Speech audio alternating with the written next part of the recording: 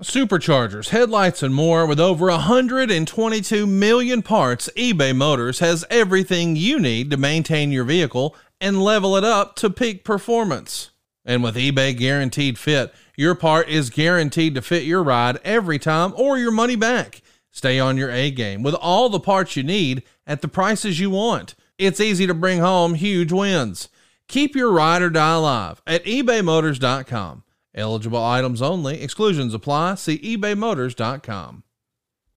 Think you know the Brooks Ghost? Think again. Introducing the all-new, better-than-ever Ghost 16. Now with nitrogen-infused cushioning for lightweight, supreme softness that feels good every step, every street, every single day. So go ahead, take your daily joyride in the all-new nitrogen-infused Ghost 16. It'll turn your everyday miles into everyday endorphins. Let's run there.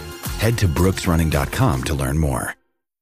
Another day is here, and you're ready for it. What to wear? Check. Breakfast, lunch, and dinner? Check. Planning for what's next and how to save for it? That's where Bank of America can help. For your financial to-dos, Bank of America has experts ready to help get you closer to your goals. Get started at one of our local financial centers or 24/7 in our mobile banking app. Find a location near you at bankofamerica.com/talktous. What would you like the power to do? Mobile banking requires downloading the app and is only available for select devices. Message and data rates may apply. Bank of America N.A., member FDIC. From the territories to Titan Towers to TNA and all points in between, he's seen and done it all. And now he's here to share the real story behind wrestling's biggest moments, controversies, and characters. The MLW Radio Network presents Something to Wrestle with Bruce Pritchard. Hey, it's Conrad Thompson, and you're listening to Something to Wrestle with Bruce Pritchard. Bruce, what's going on, man? How are you? I am great. I tell you what, I am great, too. We are on the heels of a phenomenal episode about the $1 Million Man, Ted DiBiase. If you missed that one, it is in the archives and maybe one of our most well-reviewed shows so far. Would you agree, Bruce? Got a lot of feedback online, and thank you to everybody who shared the Terry Betteridge vignette that WWE did. A lot of great information in there, brought back some great memories, and Terry looks like he hasn't aged a day. What Bruce is talking about is the WWE archivist, Ben Brown, took Joey Styles to the jewelry store where the $1 Million belt came from a few years ago for their segment they did for YouTube about the WWE warehouse. So if you haven't seen that, throw it in your Google machine, and they'll kind of go into more detail about how the belt was made. And that is readily available right there on Google as well as the WWE's YouTube channel. A couple of the loose ends from last week that we got lots of questions about, Bruce, that I want to kind of touch up with you. We didn't mention the $1 Million Man and Virgil's appearance on Arsenio Hall or his famous appearance on the Lifestyles of Rich and Famous. Those are fun. Do you have any memories of either one of those that you want to tag on, or just encourage people to check them out? Well, we did kind of talk a little bit about DiBiase being on Lifestyles of the Rich and Famous. We used Vince's house for that. We used Vince's Excalibur and the big fur coat and stuff. So that was just a lot of fun. That was the second time that I had the pleasure of working with Robin Leach, and he was a character. Robin Leach, of course, the host of Lifestyles of the Rich and Famous. We had used him at WrestleMania in Atlantic City at WrestleMania 4, and he was a character. He was just a really character and a big fan of the wrestling business. Any perceived heat? Did you guys get any sort of backlash from the mainstream media or any sort of groups, I guess, for the way Virgil was portrayed? And I know we're kind of treading on a weird spot here, but he's a black man, and he was positioned as a manservant, fighting for his quote-unquote freedom. So it seems like there's lots of weird racial overtones at the time, but it was a different time. Do you recall any sort of letter-writing campaigns or any sort of uproar? No, not of any magnitude. No, not at all. And Virgil didn't have a problem doing it. I mean, he got what the deal was. And it's wrestling. It's supposed to be classless and tacky and whatever. I prefer the term controversial. Okay, yeah. You know what I mean. There we go. one more thing we want to touch on $1 Million Man before we kind of get into this week's is maybe what the relationship was like with he and Stone Cold Steve Austin. And lots of questions online about how do you think Austin's arc, maybe his rise, so to speak, would have changed or been affected had DiBiase not left for WCW? I don't think it would have been affected much at all because talent always rises to the top. And to the contrary, by putting Austin and DiBiase together right in the beginning with the $1 Million Championship and the $1 Million belt, Steve went right on to matches on top with Shawn Michaels and WWF Championship, and Steve came in on top by having a top guy like Ted DiBiase managing him. They didn't always see eye to eye as far as I remember. I feel like there was a time where when Ted was kind of getting out of wrestling and was very much into his ministry, he still is, but in the late 90s, he was not really happy with the WWF, the Austin 316 gimmick, and lots of stuff like that he felt like was just maybe a little sacrilege. Do you recall there being any sort of legitimate heat with the company and DiBiase over him coming out so strongly about that, or maybe anything between Austin and DiBiase? I believe they're good today, but I mean back then. Between Austin and Steve personally, I don't think there was any heat. As far as how Ted felt the direction of the company was going, a little more risque, a little more R-rated, edgy. I know Ted was not in favor of that at all and was outspoken about it. He was outspoken about it to me. He was outspoken about it to Vince and people backstage. And water under the bridge now. Sure. One last thing that we want to mention that really doesn't have anything to do with the $1 Million Man, but we did get a few questions about Andre the Giant.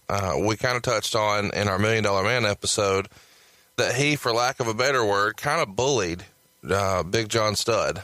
And there is a certain section of fans online who question, hey, we always hear about, Andre taking liberties with guys in the ring or standing on their hair and trying to pull them up by their arms, or in this case, bullying John Studd into being out of the promotion. Does Andre get a pass on some of this behavior? Would he be viewed as favorably as he is? Because what you always hear about Andre is, oh, he was such a great guy and he had such a tough time traveling, and oh, you should see him drink. He once drank 100 beers in a single sitting, and he turned over a car once, and there's all these great, fun antidotes. But then when you really kind of scratch beneath the surface, you hear about him not being the nicest guy all the time. He could be a mean, nasty giant. I think he does get a pass because he's Andre. And is that fair? I don't know if it's fair or not. It's fair that he's 7'4" and couldn't fit in chairs and couldn't fit in planes. And let me ask you this: if Big Show was doing that today, would people perceive him differently? I think that if Big Show had been the attraction and done everything that Andre the Giant had done, he might have gotten a bit of a pass. I'm not saying it was right, because Andre would run guys off if he didn't like them. And people always ask, well, why did Andre do that? Why did he do this? Why did he do that? And it's a simple answer: because he could. Different time, different place. Do you consider Andre a bully? Andre could be a bully, sure. Would you consider Andre a good guy? I would. He had a very good heart. Okay, so there you go. Our topic this week, of course, is the man who is going to take his rightful spot in the WWE Hall of Fame very soon, Ravishing Rick Rude. He was born Richard Irwin Rude on December 7th in 1958 in St. Peter, Minnesota, and we talked a lot about Robbinsdale, Minnesota on our Mr. Perfect show, and if you missed that, I recommend you go check it out. It's available in the archives. We touched on how many famous and successful wrestlers came from that Robbinsdale, Minnesota high school. Kurt Hennig, Tom Zink, Nikita Koloff, Barry Dorso, John Nord, Brady Boone, lots of folks, specifically the two who maybe had the most success and became the best of friends were Rick Rude and Mr. Perfect, and they carried that friendship through the end of Rick's life. Once he finished high school, Rude started to work as a bouncer at Grandma B's, which is a pretty famous wrestling bar in Minnesota, especially if you've ever seen the Road Warriors WWE DVD. They talk a lot about Grandma B's. Did you ever visit Grandma B's? I never did. But you're familiar with it. You've heard of it. I've you know heard the of stories. it, yeah. Rude was also known as being one of the most legit badasses in the business. Previous life, he was involved in arm wrestling, and in 1980, he placed second in the U.S. Nationals. And then in 83 in Las Vegas at the Arm Wrestling World Championships, he finished sixth in the heavyweight division. This begs the question, Bruce, did you ever see Rick arm wrestle in the back? I can't say that I have, because his reputation preceded himself, and I don't think that anyone really wanted to get their arm broken and didn't feel the need to get humiliated in front of a locker room. Rick actually graduated community college with a degree in physical education and then decided to become a professional wrestler. His great friend Kurt Hennig did the same. He was trained by Eddie Sharkey, who featured many of the great wrestlers that you may know. He was their trainer. So the Road Warriors, Bob Backlund, Tom Zink, Jerry Lynn, Sean Waltman, John Nord, Barry Darsow, Rick Steiner, Medusa, Jesse Ventura, even current roster wrestlers like Austin Aries and Eric Rowan. A lot of people are familiar with the name Eddie Sharkey, but may not be familiar with the man. Tell us an Eddie Sharkey story, or drop some knowledge on Eddie. Well, Eddie had worked years previous, and he worked in the old AWA for Vern Gagne. Eddie didn't have a whole lot of success as a talent himself, but the people that Eddie helped get into the business, from the Road Warriors all the way down to Austin Aries today, I think that that's what made Eddie Sharkey's legacy. And Eddie was a great guy. I think he was a tremendous trainer, as is evidenced by the list of people that you just mentioned there. Yeah.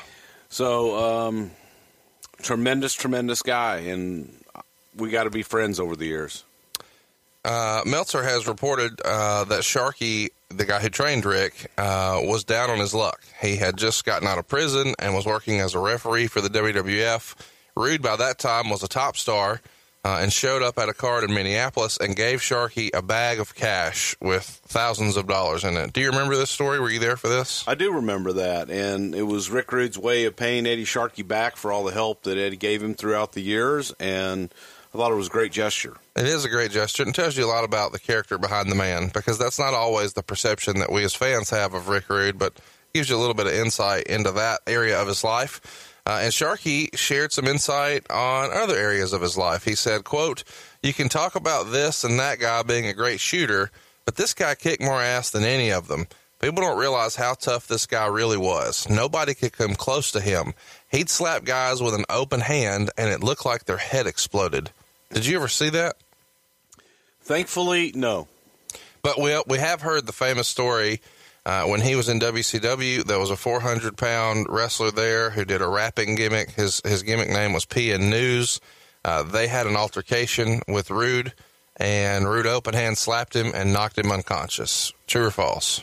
I heard about it. I wasn't there, but I did hear about it. Don't doubt it at all. Rick had a short fuse, and if he wanted to knock your head off, my money's on Rick Rude. A lot of people who may not be as familiar with Rick Rude's career probably think that he was just a star right away and was on top and was on TV and was a household name thanks to the WWF, and he was somewhat of an overnight success. That would not be the case. He actually debuted in November of 1982 as Ricky Rude and lost to the Mid-Atlantic champion Paul Jones. Any memories of an up-and-coming Rick Rude as he kind of made his way through the territories? What sticks out to you about his early territorial work? When Rick first started in the business, he was kind of viewed as a tall, skinny, very well-built, ripped-up basketball player. Yeah. And he hadn't really filled out. He hadn't toned his body yet. He was in great shape. But he wasn't jacked. No, he wasn't jacked, and he hadn't refined just his lean. skills. He was very lean, and he just needed had a great look, but he just needed ring time. Rude eventually goes to Georgia Championship Wrestling, being brought in by Ole Anderson. That lasted a few weeks, and then he moved on to the Carolinas, where he stayed briefly before he went to Mid-South. Finally, though, he landed up with, and I can't believe we're saying his name again. It feels like we work into every show, Jerry Jarrett. He is the person who finally gives Rude a little bit of a push He had him use the Smooth Operator ring music. He changed his last name from his shoot name of R-O-O-D to R-U-D-E and gave him the moniker Ravishing to turn him into a big heel. Does it pain you to give Jerry Jarrett credit for Smooth Operator and Ravishing and R-U-D-E? No, it doesn't pain me at all. I don't think that probably wasn't exactly the case. Jerry Jarrett may have been in the state at the time that gimmick was given to Rude, but I'm willing to bet it was probably Lawler or Dundee or Dutch Mantell or someone like that who came up with the idea. And Jerry might have presented it because I don't believe Jerry has creative bone in his body. Rick would stay a heel. I mean, he's pretty creative with that damn chicken salad recipe. Well, you take the chicken.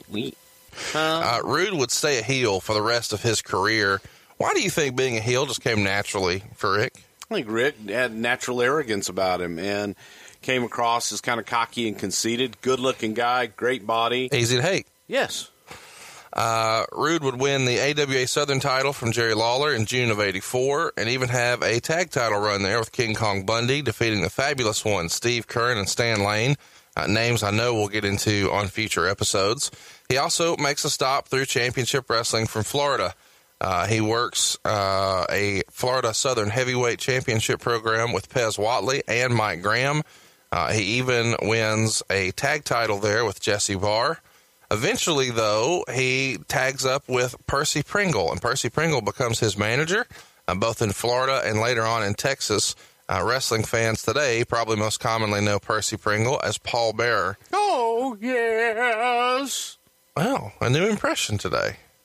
Not mad at that one.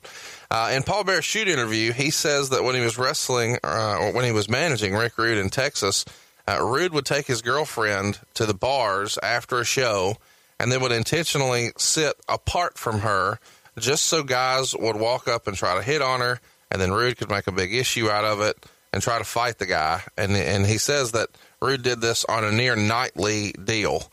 So eventually when Rude gets the call to join Jim Crockett again in 1986, Rude is pushing for Pringle to go, but Percy says he was uncomfortable with this bar situation and the fights and decided to just stay in Texas. Eventually, though, that would work out for him. He'd be called up and start as Paul Bearer. Do you remember hearing anything about this little scam or situation or weird fetish that Rude liked to use his girlfriend as bait for fights? I don't doubt it. Sure it happened. Percy said it probably did happen. Before Rude left for Crockett, while he's working there in World Class, he'd feud with the Von Erichs, Bruiser Brody, and worked some big shows, including the Parade of Champions 3 show that drew like 24,000 fans, which is obviously a really big deal for World Class at the time. And then briefly, while he's there, he works with the Dingo Warrior. Any memories of the Dingo Warrior before he became the Ultimate Warrior? The dingo ate the baby. I mean, I think that's what everybody kind of thinks of there. What do you think it was about Rude and Warrior that it made sense to pair him up in World Class and then again twice in the WWF? Did they just have some sort of chemistry together? I think so. Similar body types, similar looks. Ultimate heel, ultimate babyface. When Rick leaves the territory here and goes to Jim Crockett, he starts a feud with Wahoo McDaniel, who's an aging star at the time, and they immediately go ahead. Absolute greatest Native American wrestler ever. He should be in the Hall of Fame this year. He should have been in the Hall of Fame about 20 years ago. But they're in Florida. Do it. Put him in. Rick teams with Manny Fernandez, and they win the NWA tag titles from the Rock and Roll Express. And you have to appreciate the Rock and Roll Express were pretty damn over in 86 and 87. Would you agree with that? The most over tag team in the business. So we're kind of setting the stage here. Rick has been all the way through all the territories, won a belt in seemingly every territory, been in a good program, and then tagging with Manny Fernandez, beats the top tag team probably in the country to become the tag champions. And then all of a sudden, very suddenly, while he's still champ, leaves and goes north to join the World Wrestling Federation in July of 87. He comes in as part of the Heenan family. And I want to talk a little bit about, was it a coup to get a NWA Tag Team Champion while he's still got the belt? Is this a sign that the writing's on the wall? Their financial problems had already begun in 87 compared to 86. They were just spending too much down there at Crockett and weren't really as profitable as maybe the top brass thought they were. What do you remember about that jump? Well, I was coming in at the same time, so I wasn't as integrated into the inner circle, knowing about any of their recruiting or anything that came on. I was still living in Houston, commuting back and forth to Stamford, Connecticut. So Rick and I essentially kind of came in at about the same time. And when he comes in, as we said, he's programmed with Bobby Heenan. Is this the old thing we've talked about in prior episodes? All heels must have a manager. Got to. Talk about the Bobby Heenan relationship, because there were times where Heenan would do shoot interviews and such, and he would say that Rude didn't like having Heenan as a manager. He felt like he took away from his heat, and he didn't think he needed him. So Bobby acted like he didn't care, but he just wasn't really close with him at that time, and it wasn't the glowing relationship a lot of people maybe want it to be. Well, I don't know how glowing of a relationship it ever was. I don't know that it ever was.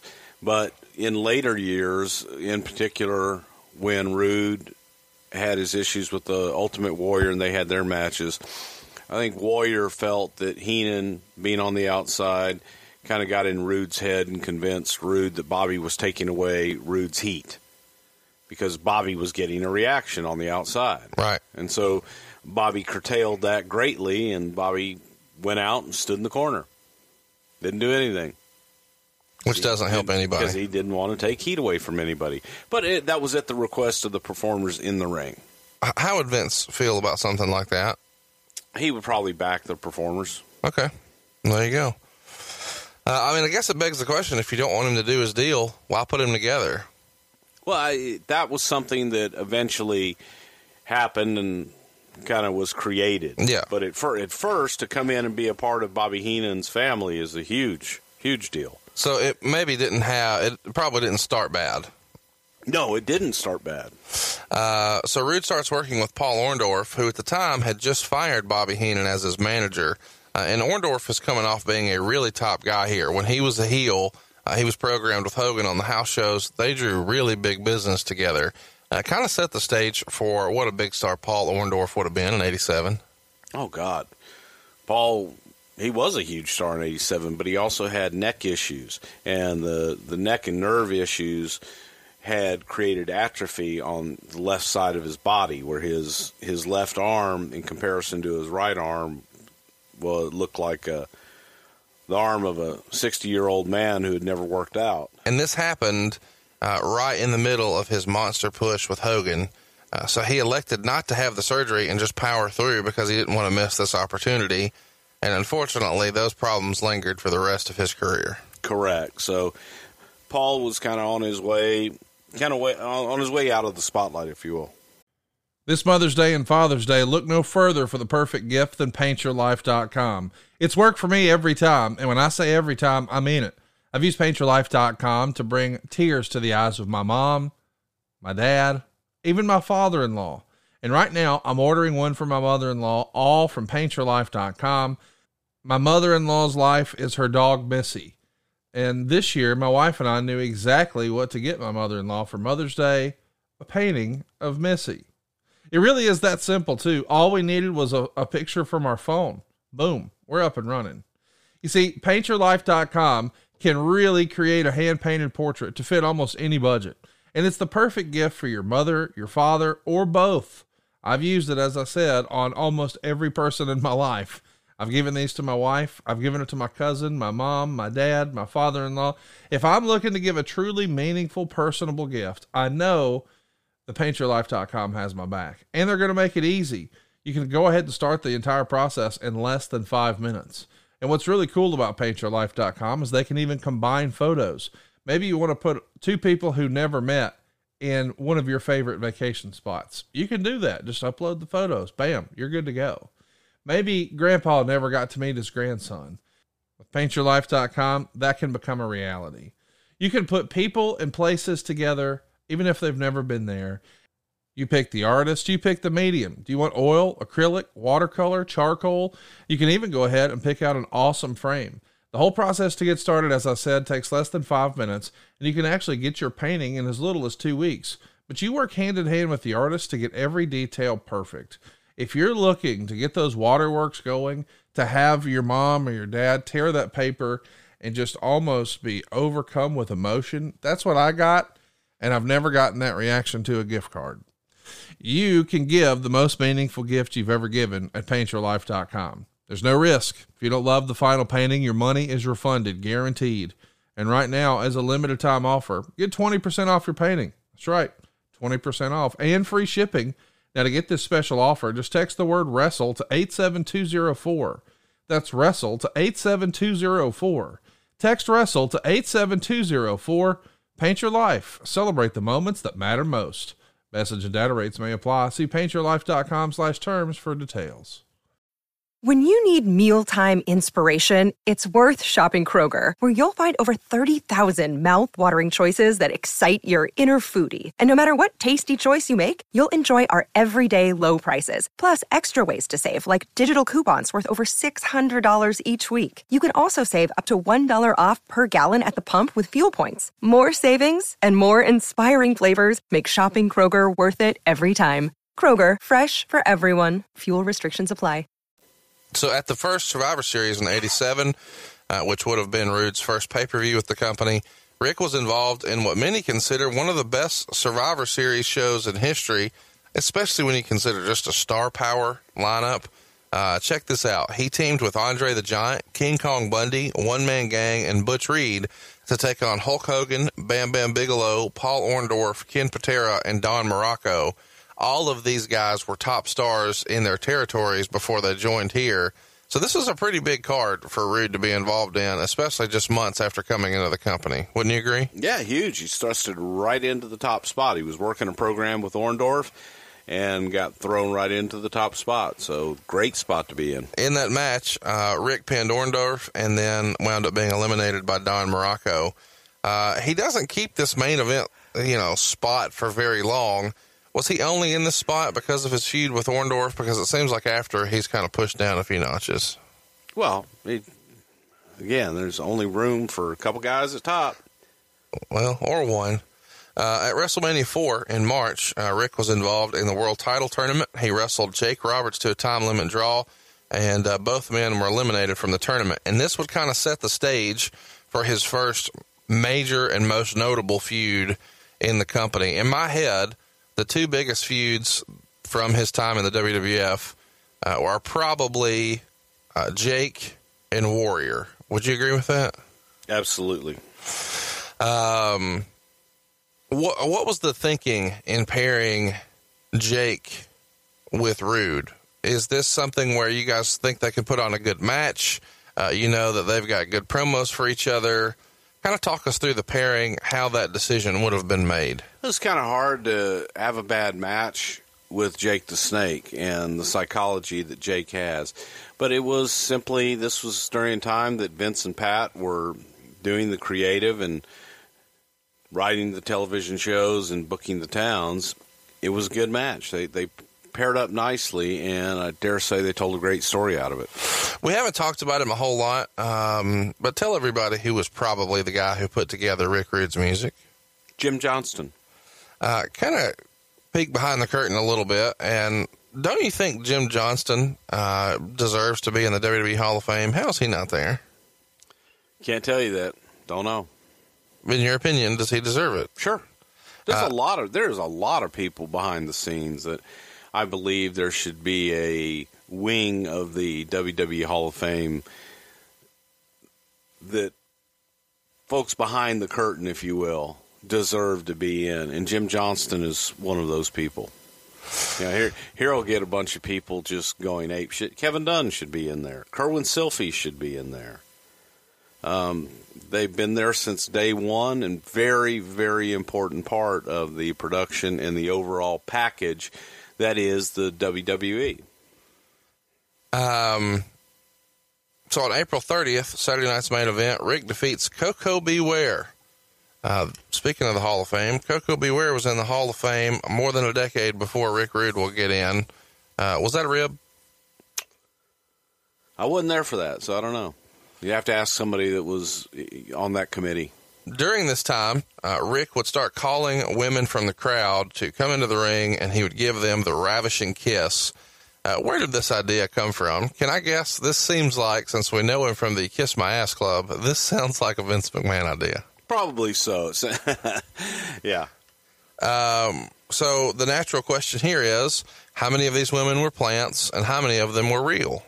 About 50-50, but they were all usually screened ahead of time. And an agent would go out and look for attractive young ladies and ask them whether they'd like to be a part of the show and receive a rude awakening. And did they send Pat Patterson to make the selections? Thank God, no. Did you make the selections? Sometimes. So what's the process here? You're just walking around before the show starts looking for hot chicks? Yes. And then you make the approach and you say, hey, would you like to be on TV? Would you be interested in coming up and getting in the ring and receive a rude awakening from Rick Rude? Ask me, who Rick Rude is, and what do you think? And if they say yes, we tell them what will happen, and we would usually, we'd usually pick one. Sometimes we'd pick a couple. In case one got cold feet. Yeah, and let Rick scan the crowd, and these are who you have to choose from. And then he picked the one, come in, and get the kiss. And then you'd have to have them sign a release. Would you do that before or after the kiss? Oh, before. And there's rumor and innuendo that sometimes you guys would pay the chicks. Are you saying BS on that, or is that legit?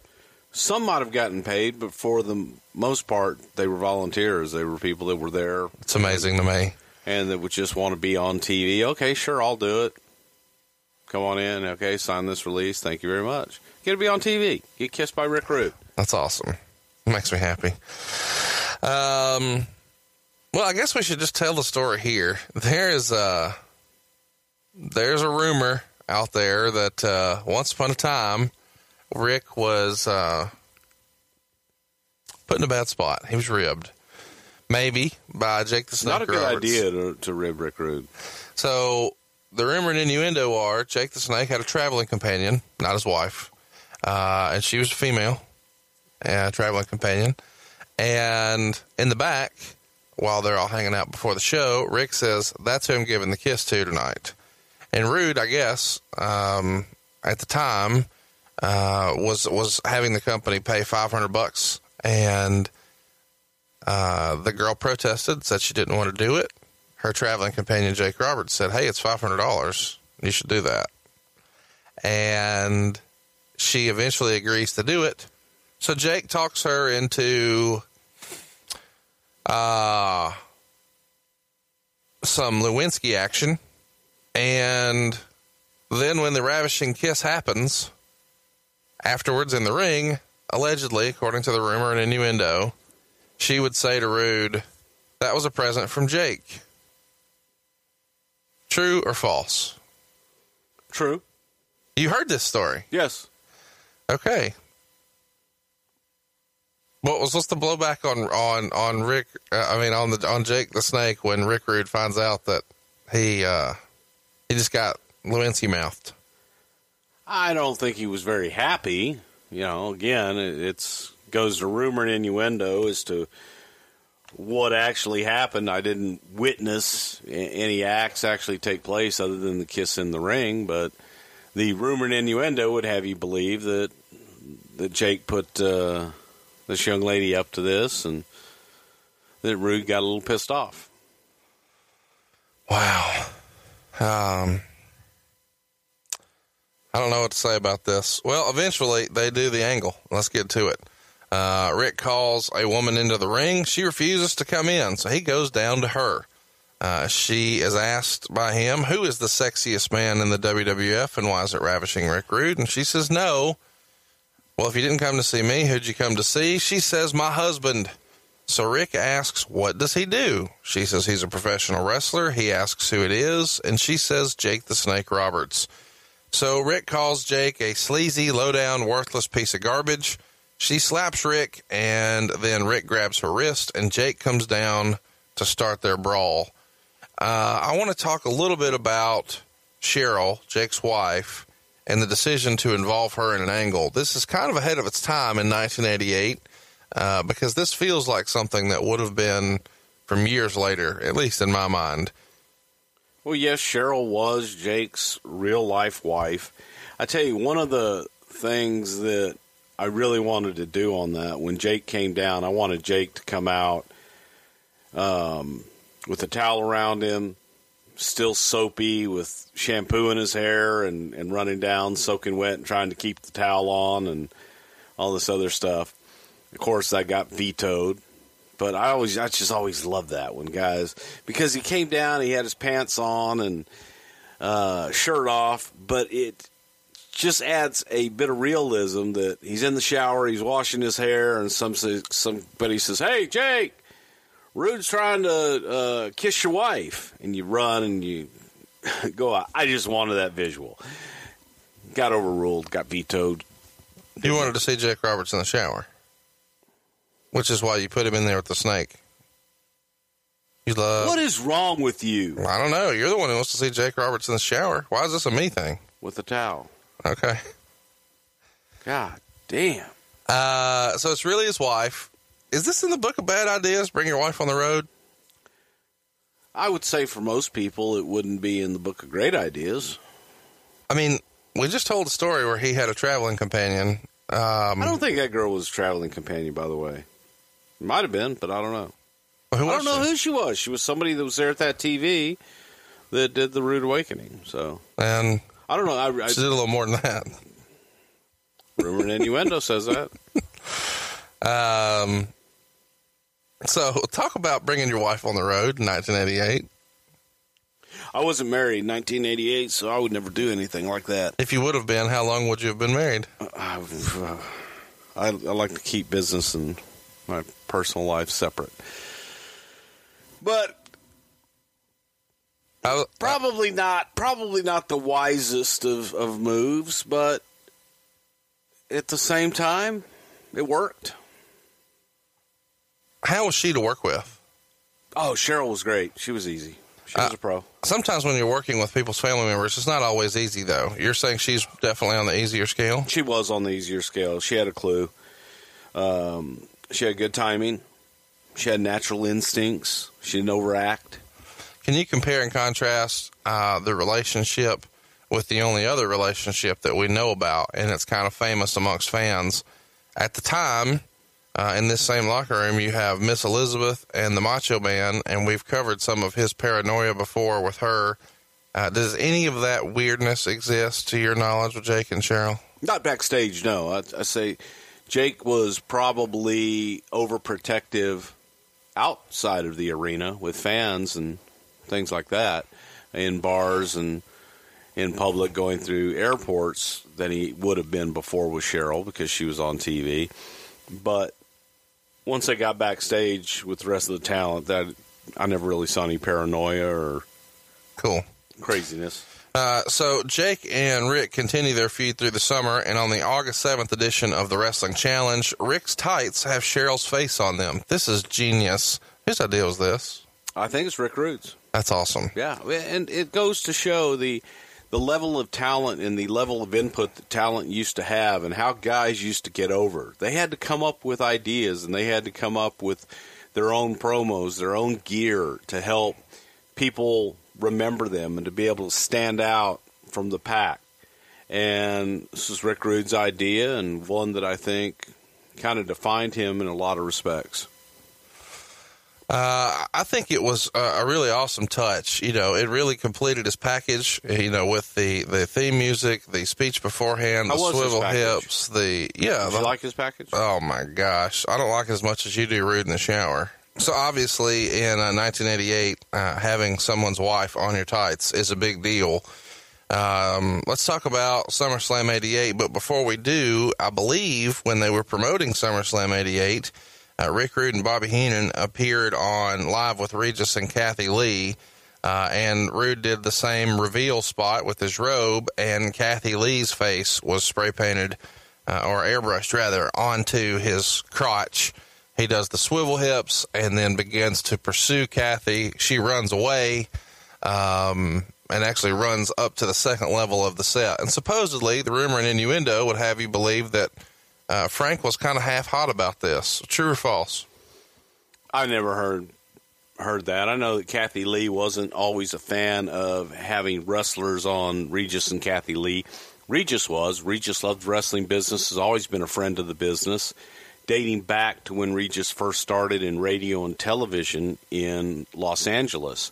He befriended Freddie Blassie, always had Blassie on his show.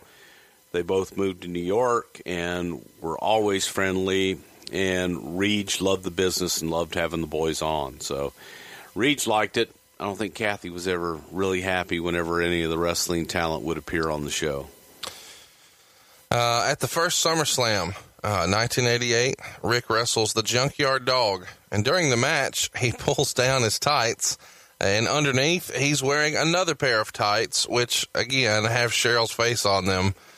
So Jake comes out and attacks Rude, giving him the DQ win. This feels like a Vince McMahon idea. Is this a Vince McMahon idea?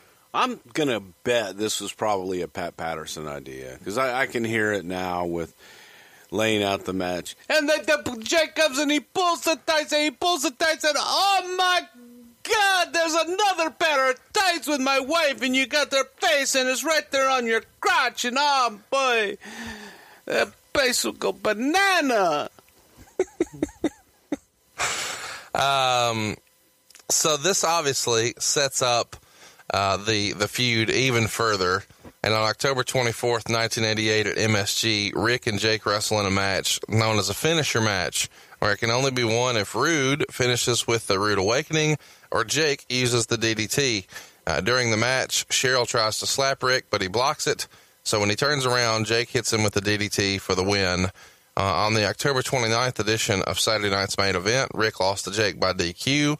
And this seemingly ends their feud. And I found that a little odd that this didn't get blown off on a pay-per-view. I know maybe SummerSlam was a little too early, having only had a few weeks into it, at least from TV time. But then we're done with it, by the end of October.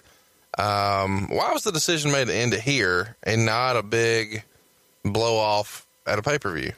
Different time, different way of doing business. We programmed issues and angles to run in the house shows first, and we didn't go right to pay-per-view. Pay-per-views were special. We didn't have one a month or two a month at the time. So we had to get the house show run out of major angles and everything first, and then they would culminate on a pay-per-view usually. So Survivor Series rolls around. This time, Rude is teaming again with Andre the Giant, Dino Bravo, Mr. Perfect, and Harley Race. Let's run through that team again. Ravishing Rick Rude, Andre the Giant, Mr. Perfect, Harley Race, and Dino Bravo. That's like that old Sesame Street. Which one of these is not like the other? They defeat the team of Jim Duggan, Jake the Snake Roberts, Scott Casey, Ken Patera, and Tito Santana. In the match, Rick pins Ken Patera, and then he's pinned by Jake Roberts. At the Royal Rumble in 1989, we have the superposed down with the Ultimate Warrior, and this is just awful to watch now. Painful. It ends with Rude attacking Warrior and beating him with the metal pose bar. This is obviously trying to set up their WrestleMania 5 match. At the time, it's worth mentioning that Warrior is the Intercontinental Champion, having won it from the Honky Tonk Man in very quick fashion at SummerSlam 88. Tell me your memories about this superposed down and why it was just so god-awful. Well, it was god-awful because the whole spot was when they were doing their poses in the background. Whenever Warrior was posing in the background, you would see Rick Rude with the bottle of baby oil and oiling up and getting the sheen on.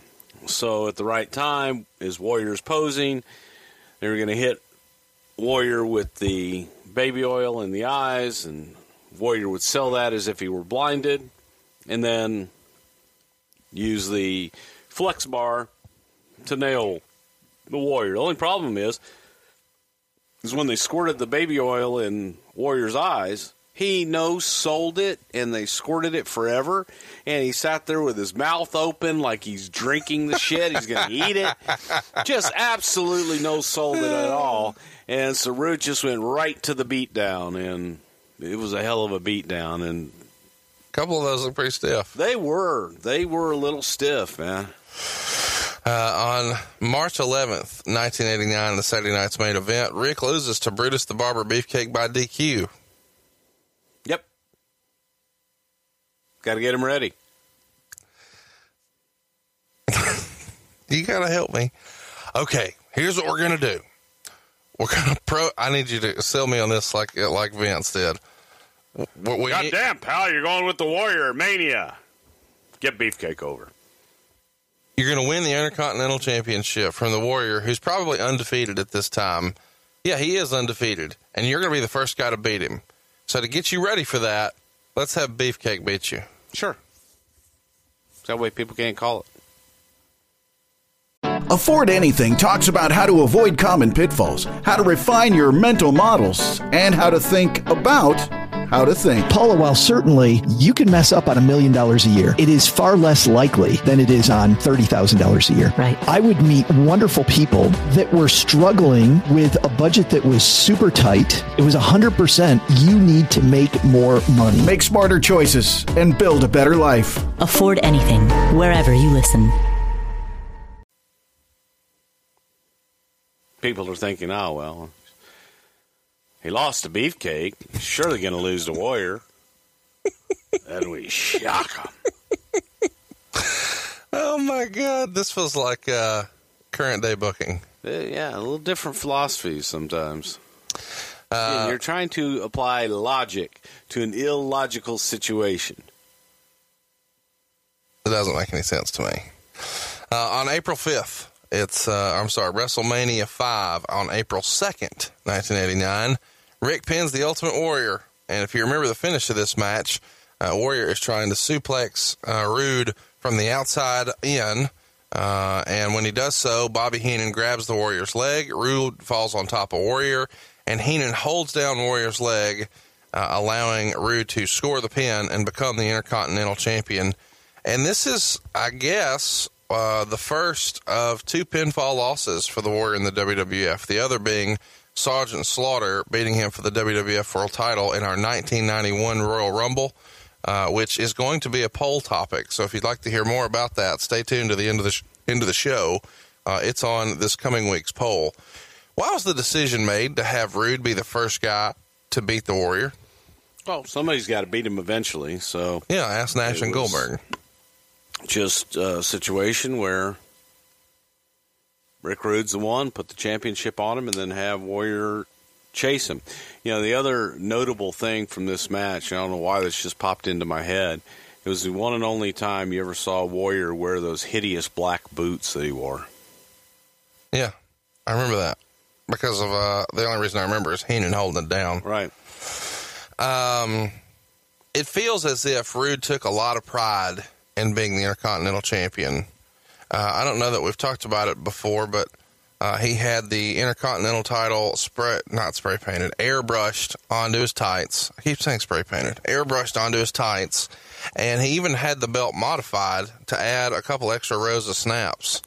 Did the guys get to change the belt up like that? I know that's kind of a random question, but we touched on Macho Man winning the world title at WrestleMania 4, and he would go to take those snaps off and then replace it with Velcro. And now here Rude's adding extra rows of snaps. Did you guys just send the belt back to Reggie to do that? Or did you have a prop guy do it locally? Do the guys just kind of get to do what they want? How does that happen? You'd send it back to Reggie Parks, who did the belts, and Reggie would add that because Rick had a very slender waist. Yeah. And he wanted it tight and to be able to actually wear it, not just drag it to the ring and throw it over his shoulder. He wanted to wear it, so had some extra snaps put on. But those calls were the individual talent. If they were going to hold it for a while, what made them more comfortable so they could actually wear the championship and look right? Where is Rude? You know, you hear famously there's guys who would criticize Bret Hart. And when I say that, I mean Kevin Nash, Scott Hall, guys like that. They would say that he would be willing to make less money if it meant that he were champion. He really valued the position of being champion. Did Rude care about belts? It feels as if he took a lot of pride in being Intercontinental Champion here, but that could just be me freestyling that as a fan. Rude was a businessman. Rude, as long as his check was on time and he was getting paid, he didn't care. All right, that's cool. On the May 27th edition of Saturday Night's Main Event, Rick is defending the Intercontinental title against King Duggan, but loses the match by countout. And then he would eventually lose the Intercontinental title back to the Warrior at SummerSlam. So now here we are, SummerSlam 89. He's finishing up his deal with the Warrior here for the Intercontinental title.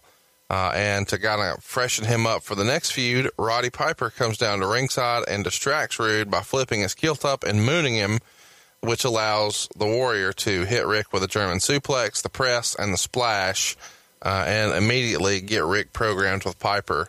Why was the decision made to put them together? This is at a time where Piper had stepped away from the business for a little while, went and made some movies after WrestleMania 3, and now he's back. Would he have had the ability to go to Vince and say, hey, I'd like to work with Rude? Well, everybody's got the ability to go there and make suggestions. It's ultimately Vince's call and or Pat's call.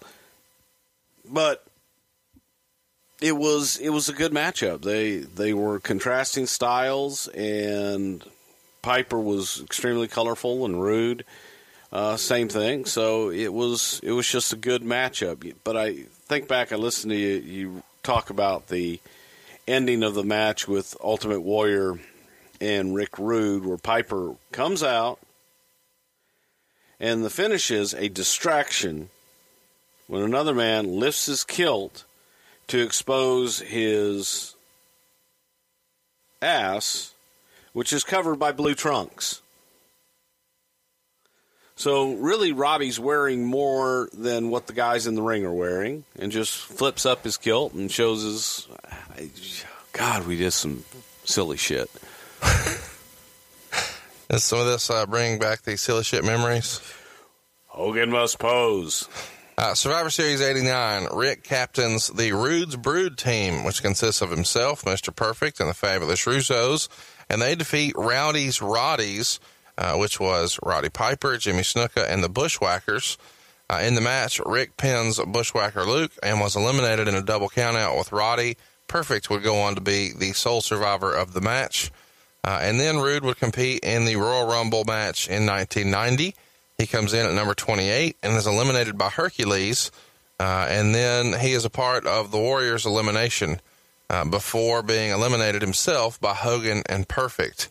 On January 27th, 1990 edition of Saturday Night's Main Event, Rick fights Dusty Rhodes to a double countout. This begs the question, was there ever a finish on Saturday Night's Main Event? It feels as if everything's a fucking countout or a DQ. It's some sort of blow-off finish. Sure there were finishes. Just for the big matches, hell no. On the July 28th Saturday Night's Main Event, Rick is back in the main event picture, challenging the Ultimate Warrior, but this time... Do you want to understand why? Why what? Why there were no finishes on Saturday Night's Main Event? Because nobody wanted to lose on TV. No. Because, again, the house show model. You wanted people to go pay to get a finish. If you're giving it away for free on television, the idea was that television was your commercial to get people to buy tickets in the arenas and or pay-per-view 4 times a year at this point. And you got your heat, you built your controversy, you created your interest on TV, and the idea behind it was you don't give finishes. They got to pay for that. They had to pay in the live event, so you wanted them to get up off their ass and go to the arenas to get the finish. Was that hard? Was what hard? Over here pulling fucking teeth, and you gave a great answer, but I had to talk about it. You didn't ask me that. I've said DQ and fucking count out 19 times. These are cues. You said, did they ever get a finish? I said, sure. They did. This is like fucking pulling teeth. Well, I don't like dentists. The only way this would be harder would be if you were in a bar right now or driving a car. So July 28th, Saturday night's main event, Rick was back in the main event picture challenging the Ultimate Warrior, but this time for the world title. Any guess what happened in the match? What happened? Warrior won by DQ. Rick would then work an angle with the Warrior, which of course led to their cage match for the WWF title at SummerSlam. And here we had some fun vignettes that Rude does to show himself training for the match. The first one is of him hitting a speed bag with Warrior's face painted on the speed bag. Then he's in the ring with Bobby, and they're doing some mitt work with boxing gloves. And Warrior's face is painted on both of the mitts. And then in this vignette, we notice that Rude has cut his trademark long curly hair. Was this idea Vince's to cut the hair? What happened here? No, it was Rude's idea to cut the hair, change his look up. He'd also kind of gone on a wacky, crazy diet and workout regiment where he was working out several times a day, eating a lot of lean food, a lot of vegetables, and drinking these crazy spinach and green bean shakes, and just trying to change his overall look and get a lot leaner and more ripped up. And is any of this, do you think he's doing any of this in response to Vince McMahon telling him he doesn't like the way he looks? No, simply to try and reinvent himself. Well, it came out in the testimony of the steroid trial that we talked about, which is an episode that is available for download in the archives, that Rude testified that McMahon told him he wasn't happy with his look, that he needed to work on it. And so, of course, the prosecution wanted to say, oh, so he told you to take steroids. And Rude said something along the lines of, not in those words. So do you think this timeline lines up with that, or is this a different thing? I don't know. I don't really know. I didn't study his testimony. I don't know. I know that Rick himself was into reinventing himself and getting himself in this different crazy shape and changing the look with the short hair, because nobody had short hair at the time. Did he feel like he needed to do that because he was going to be in the main event and it was a big man territory? He had taken some time off prior to that. I don't know if it was because he and his wife had wanted to have children and they were trying to have kids, or they had just had a kid and Rick had wanted some family time. So Rick had taken some time off, and during that time off, a lot of times when guys would have time off, they'd come back. 9 out of 10 of them would come back out of shape, not ready to go. Rick wanted to be completely the opposite. Rick wanted to come back, ripped to shreds, looking great and ready to go. One of the vignettes here is he does a rope climb to the top of the ceiling. Hands only. Tell everybody about the level of difficulty for that. Extremely. Hey, man, go to the gym. Go grab a rope. Go to your high school and try and climb a rope. Try and climb it with your whole body, using your legs and everything. Not easy. And Rude doing this hand over hand with no legs to help him, that is really difficult. And had to do it several times because of our wonderful production department would either miss the shot or want to get a different angle or want to get a different... Who missed the shot? Oh, I'm not going to mention Kerwin Silphy's names. No, Kerwin. I love Kerwin. Kerwin's a great director. But sometimes through the years, that would be one of my big pet peeves, is that the audio guy or the lighting guy or the camera guy would shoot it. And, oh, well, I didn't get that just right. When somebody's trying to do an extremely incredible and unique physical feat that they can probably only do 1 or 2 times, and then production misses it and just nonchalantly, oh, yeah, do that again. Risk your life one more time for us. And Rick climbed that damn rope several times. So, seeing him working with the speed bag here, hitting the mitts, and then there's even a shot of him sprinting on the beach. This feels like a Rocky ripoff. Dun, dun, dun, dun, dun, dun, dun. 100%. Fuck yeah, man. I was a Rocky fan. Rude was a Rocky fan. So where did you guys produce these? What did you do with these? Tampa, Florida, on the beach in a gym that Rick frequented. When we were shooting these, ran into Greg Valentine, Dick Slater, Luna Vachon, It was. So this is just like a regular hangout for the boys to go work out. This was a particular gym that was a good gym that had a lot of workout equipment, but also happened to have a ring. Okay. Yep. And a lot of the guys lived in Tampa. They enjoyed the climate. And it was easy to get in and out of. And the taxes. There you go. A lot of the guys live in Florida now. Just Roll for that. Tide. We're not supposed to say that this week. We're supposed to lay out a week. So at SummerSlam 90, I can say it. Rude loses the match in the main event to the Warrior, the Big Blue Cage. This is positioned as the main event because it's the world title, but the hot angle leading into this is the return of Hulk Hogan after being squashed by Earthquake. Why was Earthquake Hogan not the main event? Why did it not go on last? Because this was the WWF Championship. It was a way to try and position Warrior as the top guy. And still trying at this point. Haven't totally given up. Yeah. Any memories of the match here, Big Blue? I thought it was a good match from what I remember. Yeah, it was what it was. I thought Rude got as much as he possibly could out of Warrior, and they had a good outing. We talk about belts quite a bit here on the show. In this particular match, SummerSlam 1990, Warrior has the baby blue strap on the world title, and that thing is beat to shit. I mean, it's missing parts, it's broken, it's damaged to all hell and back. Did Warrior have a reputation? I mean, at one point, I think he even just throws it off the top of the cage. Did Warrior have a reputation for disrespecting the belt? Was there any heat on that? Warrior had a reputation for disrespecting everything. So. Okay. Yeah, I mean, he didn't care. And here's my issue with that. If you, as a talent, treat the championship as if it's just a piece of shit, then that's all it will be, is a piece of shit. If you're just throwing it around, you don't care about it, why should anyone else? If you treat it like gold and you treat it like something special, then it will become something special. I can't argue that at all. That's why, you know, I even go back to when guys would go out to the ring. Rock used to drive me nuts because Rock a lot of times would just carry the belt and drag the belt to the ring. And throw it in the ring. I'd always be like, guys, Steve too. Steve would do it too. But when he went out for the match, a lot of times we got him, you know, you want a guy to wear the championship. Be proud to be champion. Wear the belt. Go out and be champion. Yeah. So. Is that old school of you? That is old school to me, probably.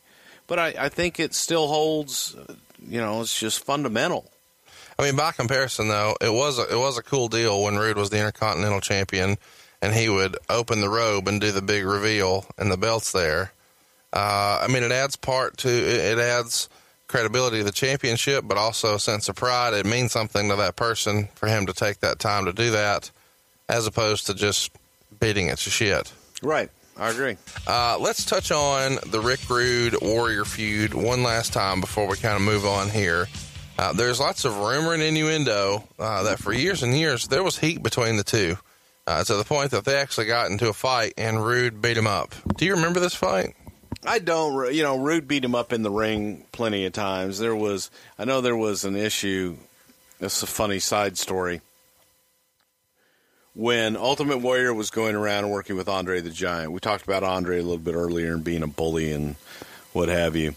Ultimate Warrior would walk into the dressing room every single night. Andre would be sitting in the middle of the dressing room with the table set up playing cribbage with someone, usually Arnie Skoland or Tim White or someone.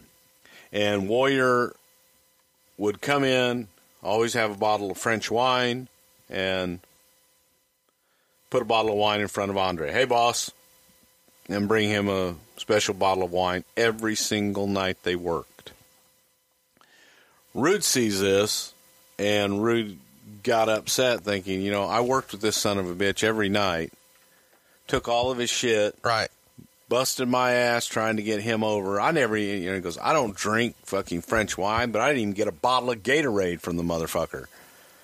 Now, that was said, and that was said in my presence. That was actually said to me, you know, by Rick.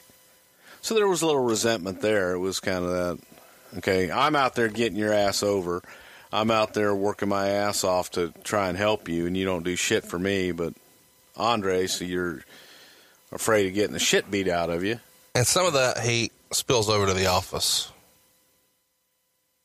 Huh? We'll get there. There's been lots of talk that Hogan didn't want to work a program with Rude because it's a natural question. Hey, he's one of the top heels. It's fair to say that Rude's one of the top heels in the company at the time, right? Sure. So it seems like a natural thing for Hogan to be programmed with one of the top heels, but Rude never really gets his shot. Bischoff and Flair have both talked about how Hogan didn't really want to work with Rude, and that never really happened, whether it was in the WWF or WCW. I know some of you are going to tweet me. There is a match out there where Rude wrestled Hogan, and it's on some obscure DVD, and I know he wrestled a few times on house shows, blah, blah, blah. But, I mean, there's no considerable program. Why do you think that is? I don't know. Maybe that's the case. Maybe Hogan just didn't want to work with him and made it known that he didn't wish to work with Rick for whatever reason. Rick attributes some of that to Warrior's self-medication, and maybe that he had some issues. And I think Bischoff referred to him once as the Tasmanian Devil. Was Hogan scared that Rude would hurt him? Not like in a fight, but just he was a reckless worker. He was careless. He would maybe be more likely to injure him. Or did he feel like he was going to be inebriated and kind of not of sound mind in the match? Do you think any of that has any credence, or is that just Bischoff and Flair? I would say that from my experience working with Rick Rude, I never found him to be inebriated or impaired in any way before he ever went out in the ring. If people felt that way, maybe they felt that way. I don't know how Hulk felt. He never expressed that to me. So you never heard Hogan shit on Rude at all? I didn't, no. Okay. Saying that he didn't want to work with him, and maybe he told Eric, and maybe he told Flair. Rude leaves the WWF not too long after SummerSlam, and this seems weird that he trains for this big comeback and works really, really hard to get his diet right, and it's in the main event, and then he's gone. Meltzer reports that while he's out with a torn tricep, he's still being promoted to wrestle on house shows against Warrior, even though the company knew he wasn't going to be there. Rude felt that since his name and likeness was being used to draw those crowds for the shows, even though he wasn't going to be on them, he felt like Vince was still paying him very little. So Rick quits the WWF because he's unhappy over his payoffs here. And even after he quits, the WWF continued to advertise him on house shows for over a month. Meltzer would say that he spoke to J.J. Dillon at the time about this, who was working in the front office for Vince. And Dillon's position was that the WWF felt that since Rude's contract hadn't expired, and since the official release had not yet been signed, they had every right to advertise him to appear, even though they knew that he was not there and he had quit. But they felt, who knows, he may decide to come back, and at that point, it wouldn't be false advertising. Where are you on this? Was it right of the company to not pay Rude the way he felt he should have been paid? He was paid. He was paid, but he didn't show up to the event. He was advertised for the event. He, quote, quit, but he was still under contract. You didn't know if they could reconcile at any point and he would come back, but Rick did not go to the live events. They had to replace him with someone of equal or greater value, and you had to pay that person. But because Rick was injured and at home, Vince still paid him something. But he didn't go. He didn't go cut a promo. He didn't show up at the event. So, no, I don't think that he was due the same amount of pay as if he had shown up and worked the event or even gone out and cut a promo. We'll come back to that. Was J.J. Dillon espousing the company line, and do you toe that same line that, hey, even though we know he's not coming, we should still advertise him because he might show up? Well, there's two sides to that, too. Advertising was a lot different animal at that time. We didn't have the internet. We didn't have the ability to change advertising. You had to do your advertising 6 to 8 weeks in advance. A lot of times, a lot more than that. It wasn't that easy to just call up a newspaper and say, oh, hey, we need to change our ad slick and replace Rick Rude, especially when you don't know whether or not, you know what, he could change his mind and come back. He's still under contract. We're still working to resolve this situation. So it wasn't okay, he's quit, he's gone. It was, he says he quits, I quit. Well, hang on, you're still under contract, and let's work this thing out. And trying to work through it is what was taking place. And so I don't fault the company for how they handled it.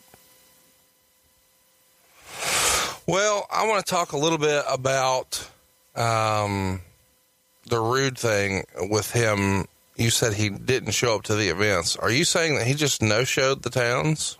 Yes. He said, I'm hurt. I'm not going to, wasn't going to make the towns. So he at least communicated to somebody that he wasn't coming. I guess. I don't know. I assume so, yeah.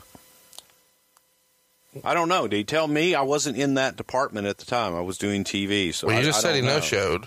I know he didn't make the events. Okay. And you even said he didn't make the events, but he was still paid for them. He still got something for them because he had been advertised in them. But he didn't show up. He didn't go out, cut promos. He didn't make the towns. Let me ask you in this. The main event. If he would have been, because obviously people are coming at this time because they're fresh off of the SummerSlam match, everything that's built up, this feud with Warrior and Rude, they want to see it again when it comes to their town. So it's doing decent enough business. It's not setting the woods on fire, but it's doing decent enough business. Are you saying that his payday would have been the same had he showed up, did promos, did an angle, had somebody else take his spot, announce he's injured, do some stick work, whatever? It would have been a lot better than staying at home, yes. Because people could have seen him, could have seen he made an effort to be there. Could have heard him cut a promo. You're still seeing him, but by him not being there and having to replace him, you've got to pay someone. Now you're paying someone to go and take his place, and you got to pay them equally as well. You don't think there's any consideration given to the fact that he probably tore his tricep wrestling? I don't know how he tore his tricep. And do you think he did it walking his dog? I have no idea how he did it. I don't know if he did it working out at home. I don't know if he did it mowing the lawn. Don't know if he did it in a match. Regardless, you can still walk. You can still go get on a plane, and you can still do your rehab, and you can make towns and get out and go cut a promo. He didn't have laryngitis.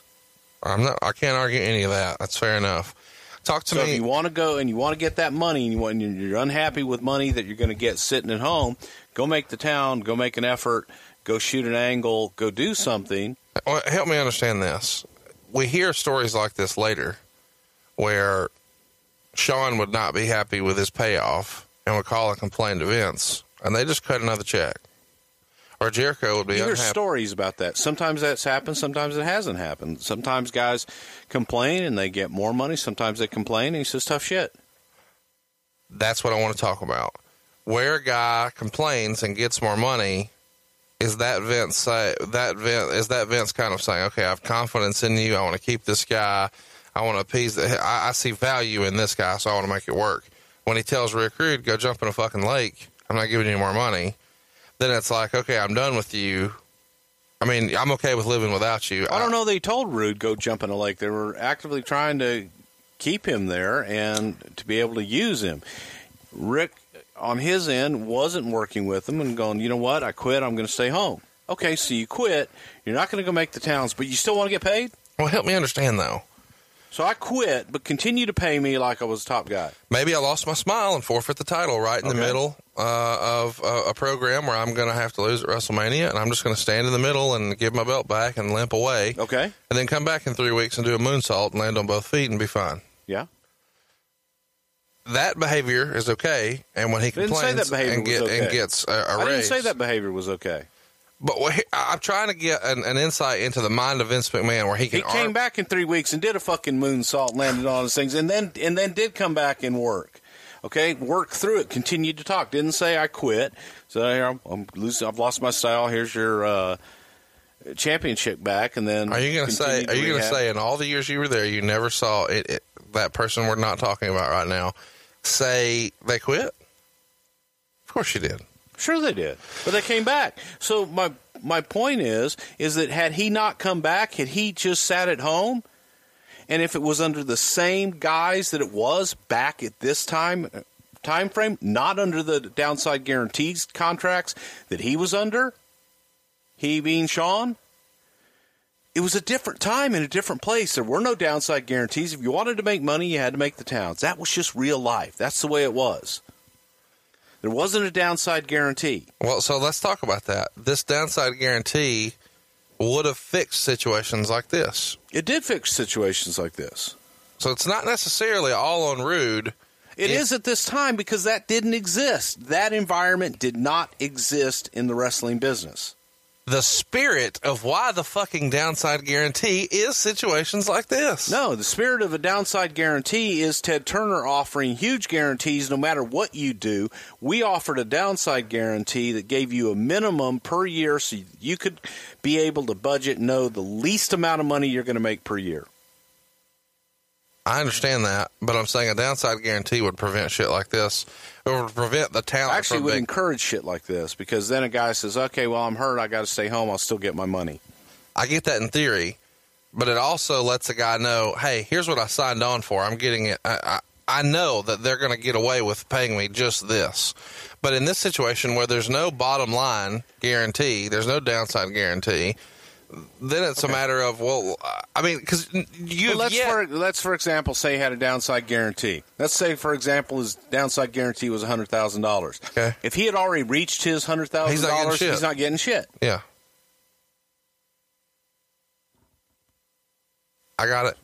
So, what's the formula? You've never shared it with us. What's what formula? Well, he's advertised on these shows. He doesn't make them. He still gets something. You've harped on that a lot. What is he getting? Whatever Vince decides to give him. That is the problem. Can we agree? No, it's not the problem. I mean, he's giving. If Vince is sitting there and saying, okay, the guy's been advertised, we did all this stuff, he's hurt now. He's not going to make the show. He says he's quit. Okay, right? That's what you said. He said he quit. So he's quit. He's staying at home. He's not going to make the towns. Well, hang on. We're he quit when he wasn't happy when the payoffs came because he didn't feel like it was enough. Okay, but he still wasn't making the towns and not working and cooperating. So it's like, okay, well, we'll pay him something to help him out because he's hurt. But if he had made the towns, he probably would have made more. If he had gone out and made the towns, gone out, cut a promo, shot some kind of an angle, get somebody else involved, the people in the arenas could have seen him and go, okay, well, I saw him. He was there. He is hurt. But by not, that's bad will. That's, and that was something that I dare say hurt the WWF in a lot of respects over the years, especially in the early 80s, early mid-80s, when they would have guys that they would have shows advertised, and you'd get there, and half the card that was advertised wouldn't show up. Guys would be fucked up somewhere, and half your card wouldn't show up, and they'd be just putting shit together on the fly. And Vince trying to combat that was, and guys didn't get paid at all. But it created a lot of bad will with fans because they would come and your main event to see their star half your main event and your roster wouldn't show up. All these guys that were advertised and cutting promos for weeks and weeks and weeks on TV, none of them show up. And that hurts. That hurts your business. Yeah. So not to have one of your top stars in the main event, that hurts your business. Sorry that he was not happy with what he got paid for sitting at home and not. And there's no formula that you can share. It's just whatever Vince wants. Vince has a formula. I don't know what that is. I had a formula on how I did it when I would give my input into it. But at the end of the day, what was your formula? At the end, very simple formula. It's 33% of the net, and that's what went to Talon. Then you went on down the line, and it's subjective. It's subjective on what you feel, what drew the house. 33% of the gross or the net after you've paid for the venue? I said the net. Okay. So you pay the venue, you pay the taxes, whatever the promotion is, blah, blah, blah, and then the promoter. And so here's the company's net take, and you divvy that up 33%, is there a piece of the top 33% or that 33% That's that goes? at the discretion of who's ever doing it. Okay. That's discretionary. And now they don't, now I have no idea with guaranteed contracts and the way these guys get paid now. I have no idea how the hell they do it. Yeah. It's fascinating to figure out because you often hear that, old timers would take a peek through the curtain and look out in the crowd, and they could kind of estimate what the house was and what their payday was going to be. By the guy making the pays the payoffs that night, sure. After leaving the WWF, Rick wrestles on the Independents and then goes to All Japan. For whatever reason, he doesn't do his pre-match routine until the WWF contract expires. He wrestles on some big shows there in Japan before going to WCW. He's in WCW from October of 91 until he suffered the career-ending back injury with Sting in May of 94. He was probably the top heel in the business and peaked in 1992. He worked some notable feuds at the time with Sting and Ric Flair, Flair being the bigger one of the two that people really talk about these days. He was the United States champion and the international champion, which was formerly the NWA world title. We all remember that as the big gold belt, but when all the shenanigans happened with Rick and the belt, they got a new belt, and when they brought back the big gold, it became the international champion.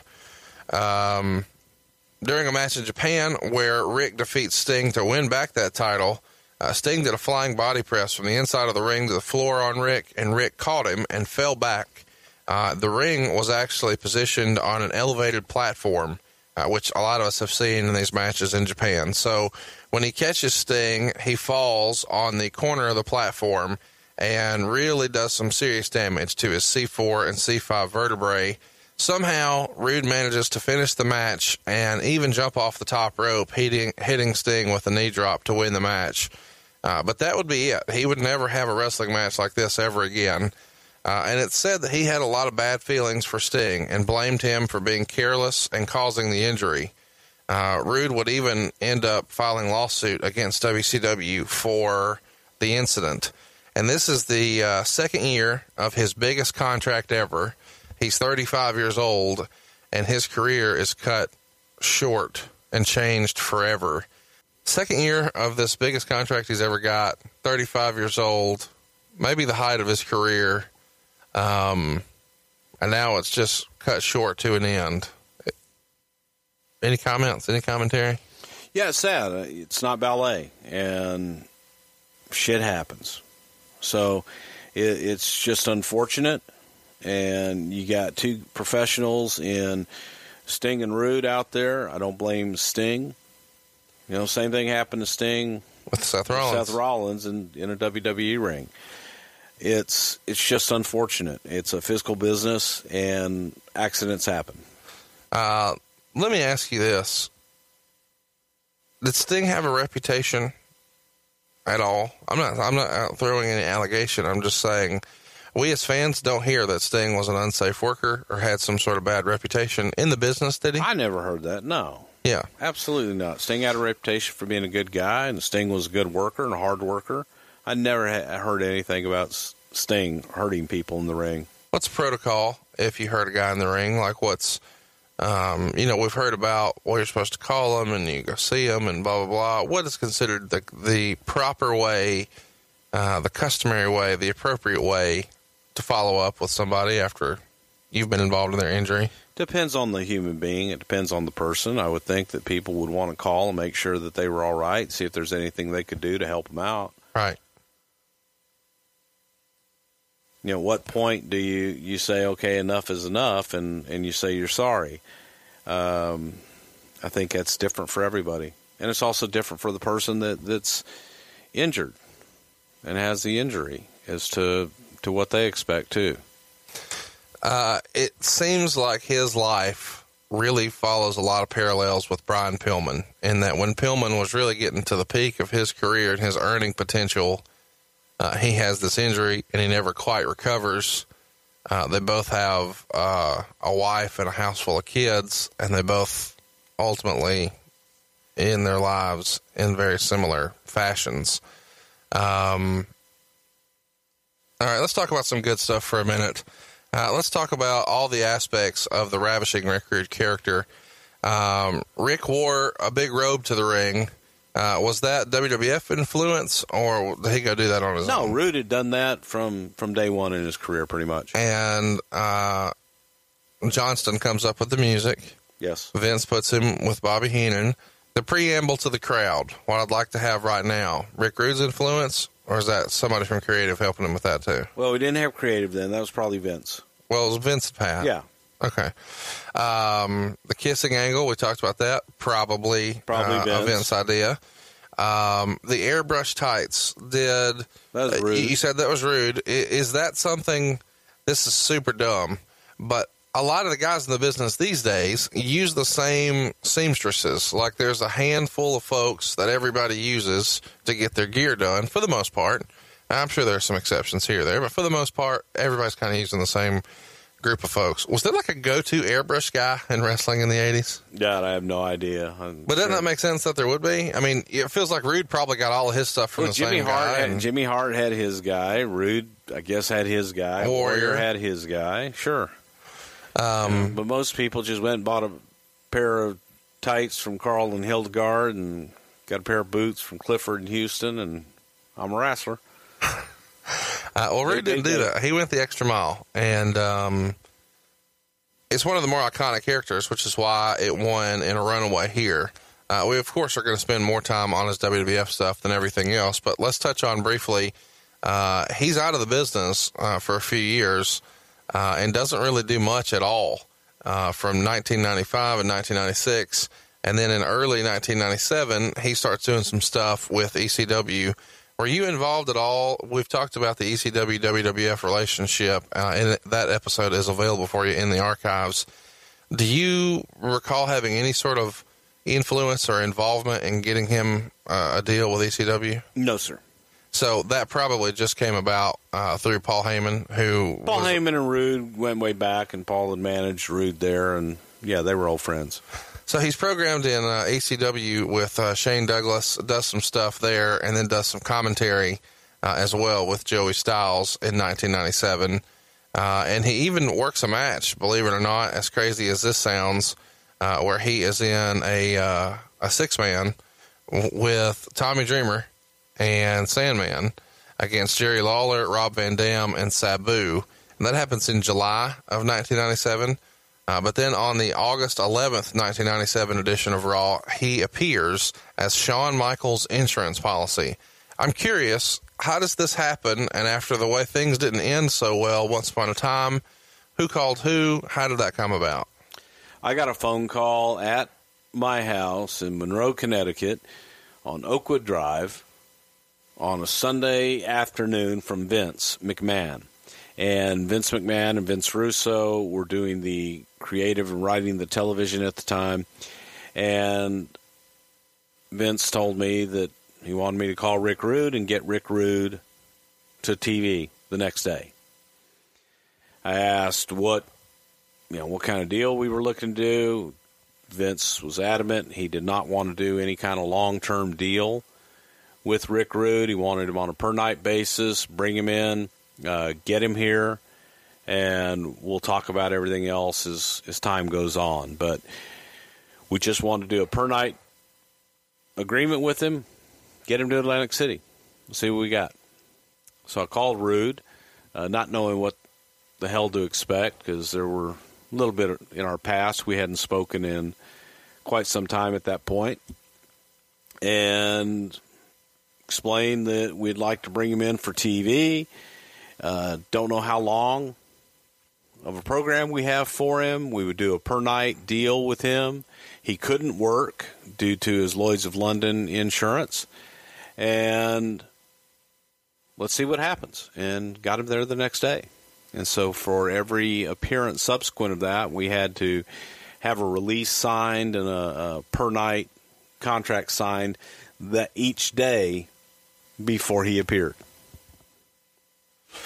Now, the reason he spends so much time on that is because of what we're about to get into. A few months after his return, the original DX is formed, and as everyone recalls, it was Rick Rude, Chyna, Shawn Michaels, and Triple H. and I'm sure we'll do a whole show about DX in the future.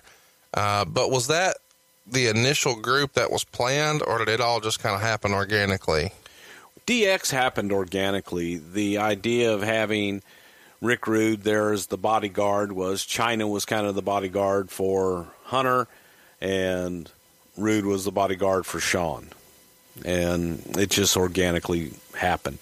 DX was something that came out of a promo where Bret Hart was talking about Generation X, and that Shawn Michaels and Hunter and China and those guys were, you're like D-Generation X. And voila, it's born.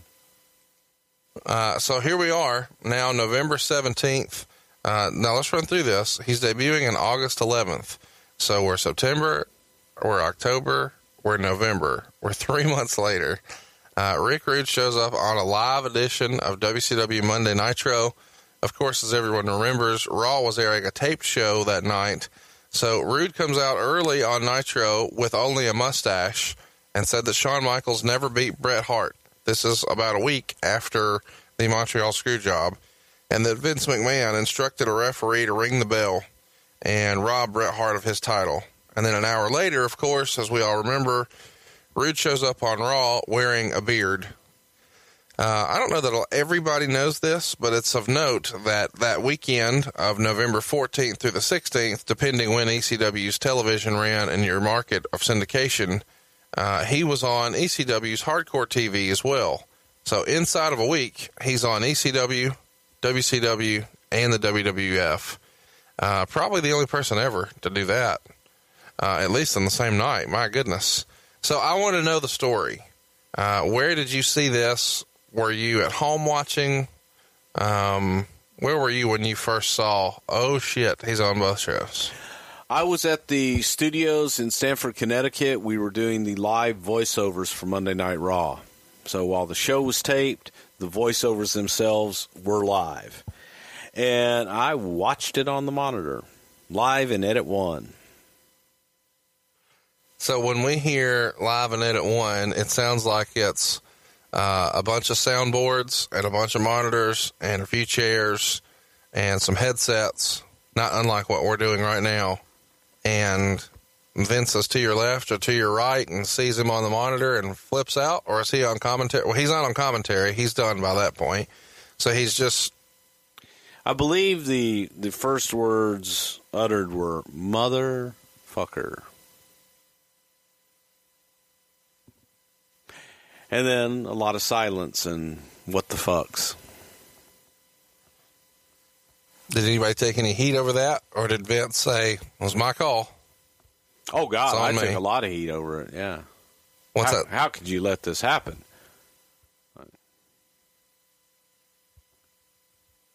We didn't have a contract.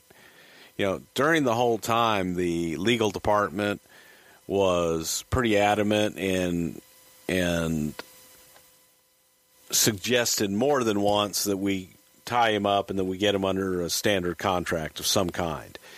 Rick wanted guarantees in his contract, and Vince was not sure that he wanted to use Rude for any extended length of time and was fine going with the nightly proposition. In addition to that, WCW had no interest in Rude prior to that, and Rude had also expressed that he had no desire to go there.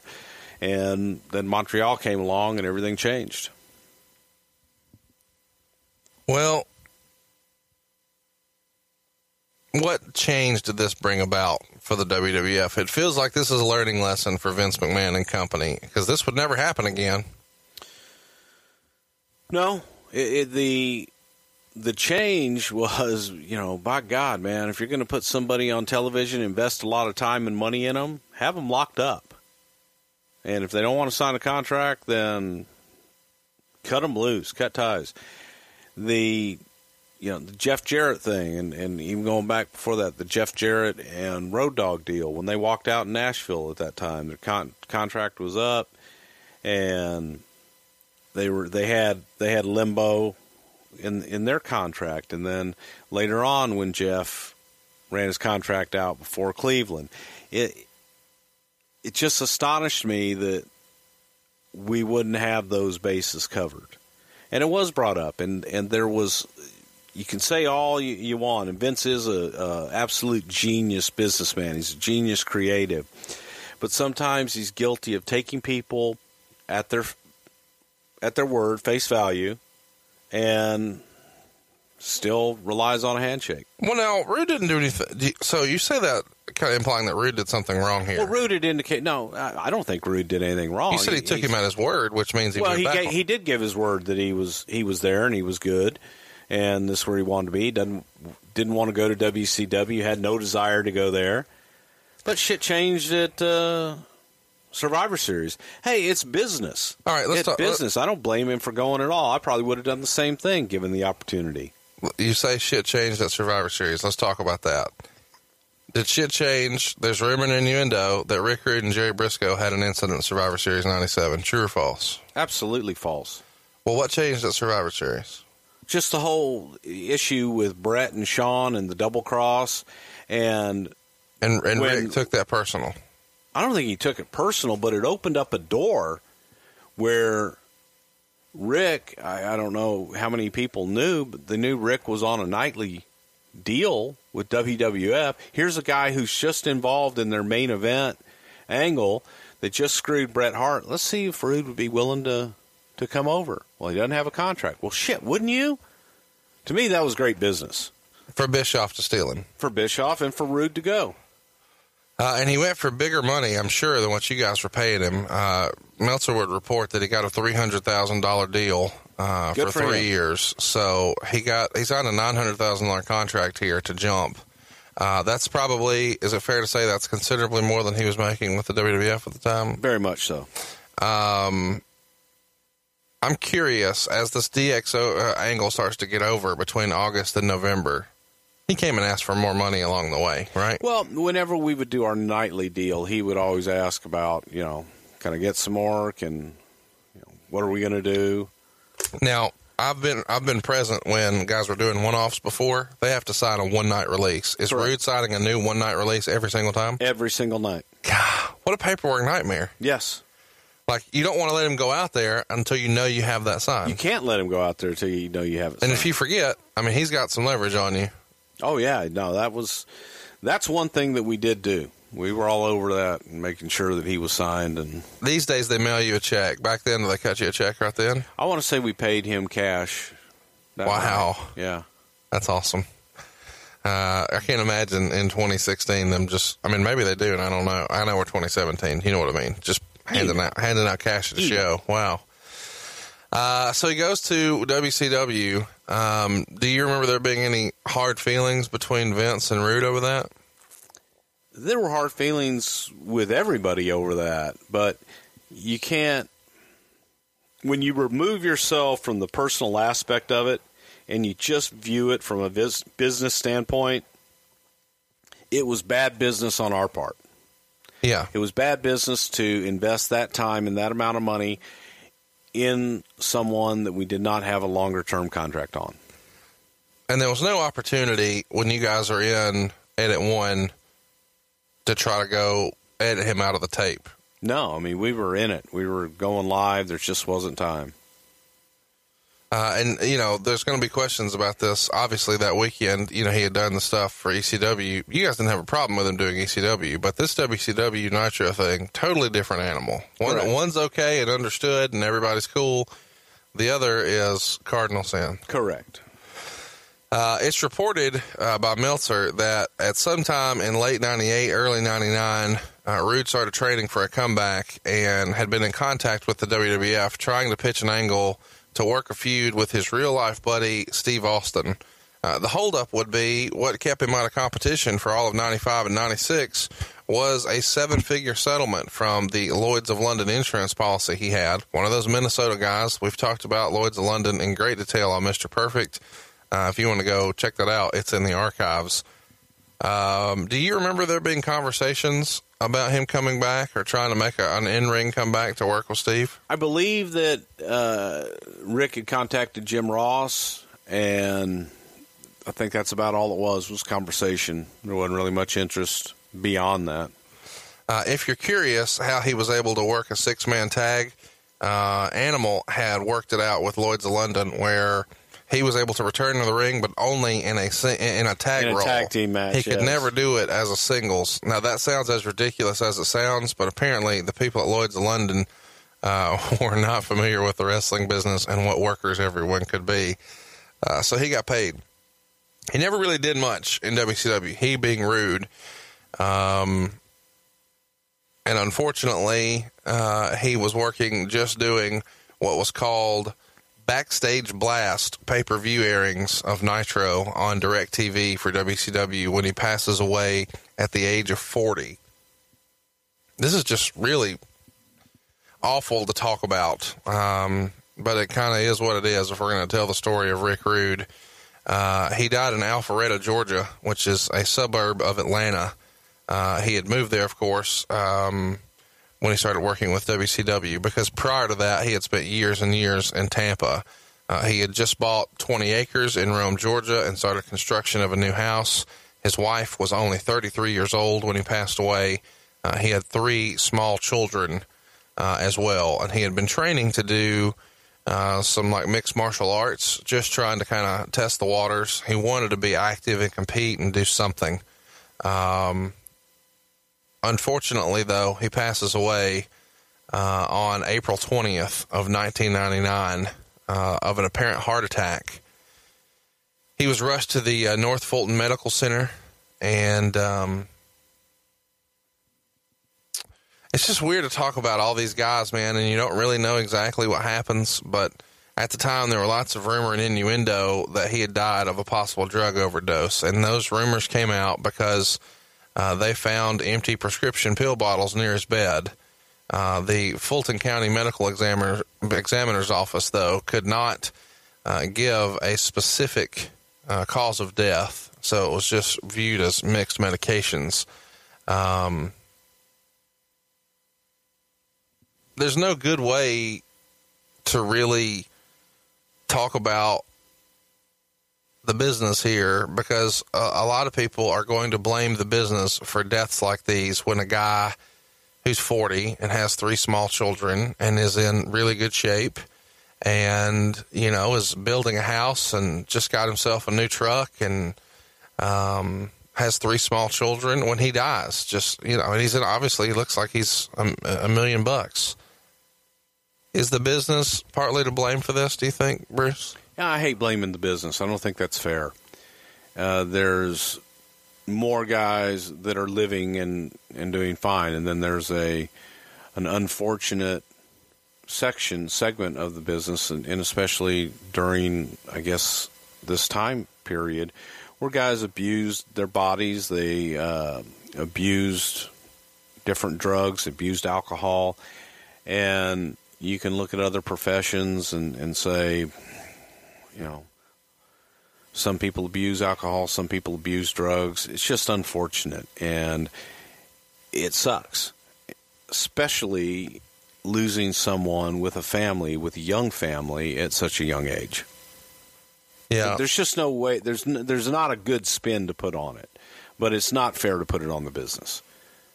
On the afternoon that he passed away, earlier that day, Rude had taken his 8-year-old son, Rick Jr., to school and then attended that martial arts class and went to hit some golf balls.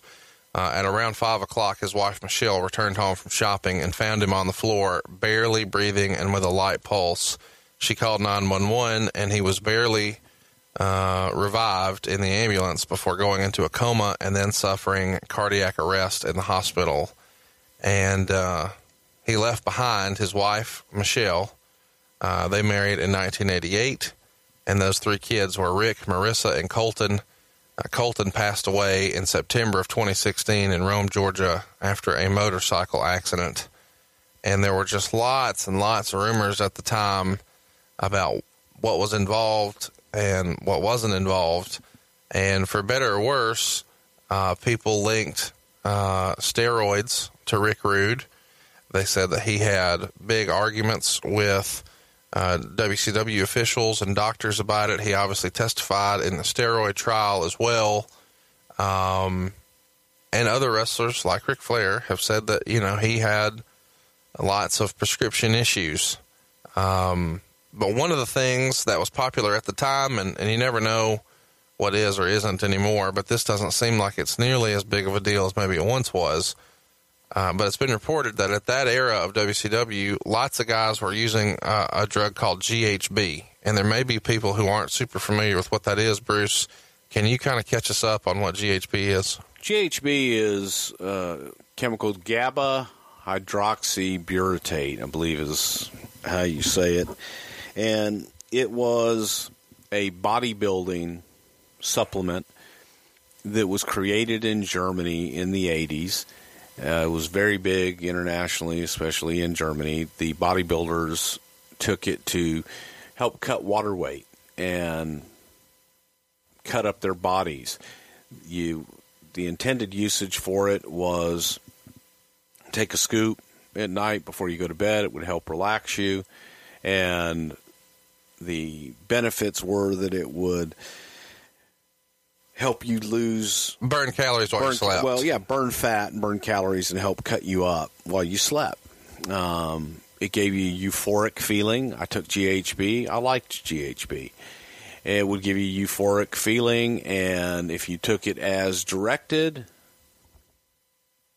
I dare say that I don't know that it would have caused any harm. I don't know any studies have ever been done.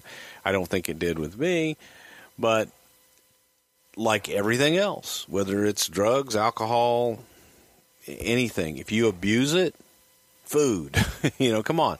If you abuse it, it can be dangerous for you. And there's a culture that, hey, if one beer is good, then imagine what 6 beers is going to be like. Right. 6 beers is really great. Oh, my God, I'm going to have 24. And it's the same thing with drugs. It's the same thing with anything that makes you feel, that alters your feeling.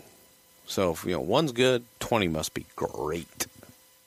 And guys started to use it and abuse it. By the 90s, they had regulated this drug so much more because people were making the stuff in their bathtubs, and people were using floor cleaner and industrial floor cleaner. Imagine that. Drinking a cap full of floor cleaner to get a high. It got to be that crazy because it had this GABA hydroxybutyrate in it. And there was a lot of abuse and just a lot of usage.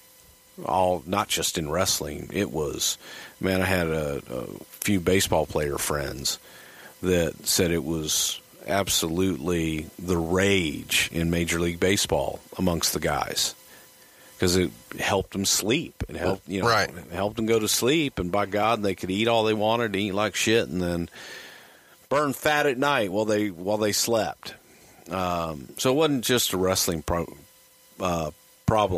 In addition to that, it became the date rape drug, where guys would slip it to girls in bars, and the girl wouldn't have any recollection. They'd black out, not have any recollection of what happened, and that's where the whole date rape thing came in.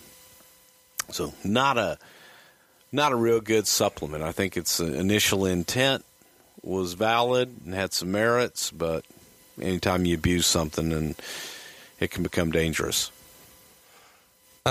His friends, when he passed away, had named 2 particular steroids that he used, parabolin and primobolin, that he was heavily into. I probably butchered the pronunciation there. My apologies. You and I are both big steroid guys. Oh, for sure. Yeah.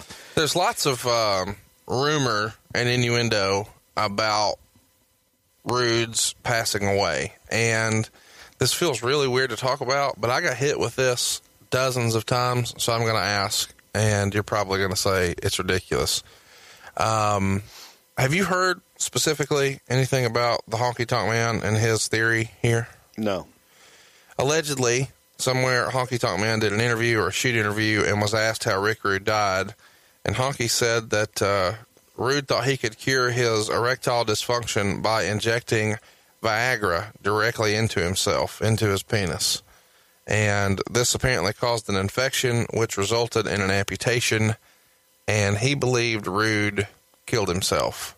And as silly as that sounds, Kurt Hennig wrote a letter to his friend that was made public, and he was adamant Rude did not kill himself. And when there's these empty prescription bottles near him and he dies so young, people start to say, oh, maybe he killed himself. And at one time before he died, there were rumors that Rude had testicular cancer, which Meltzer says was not the case.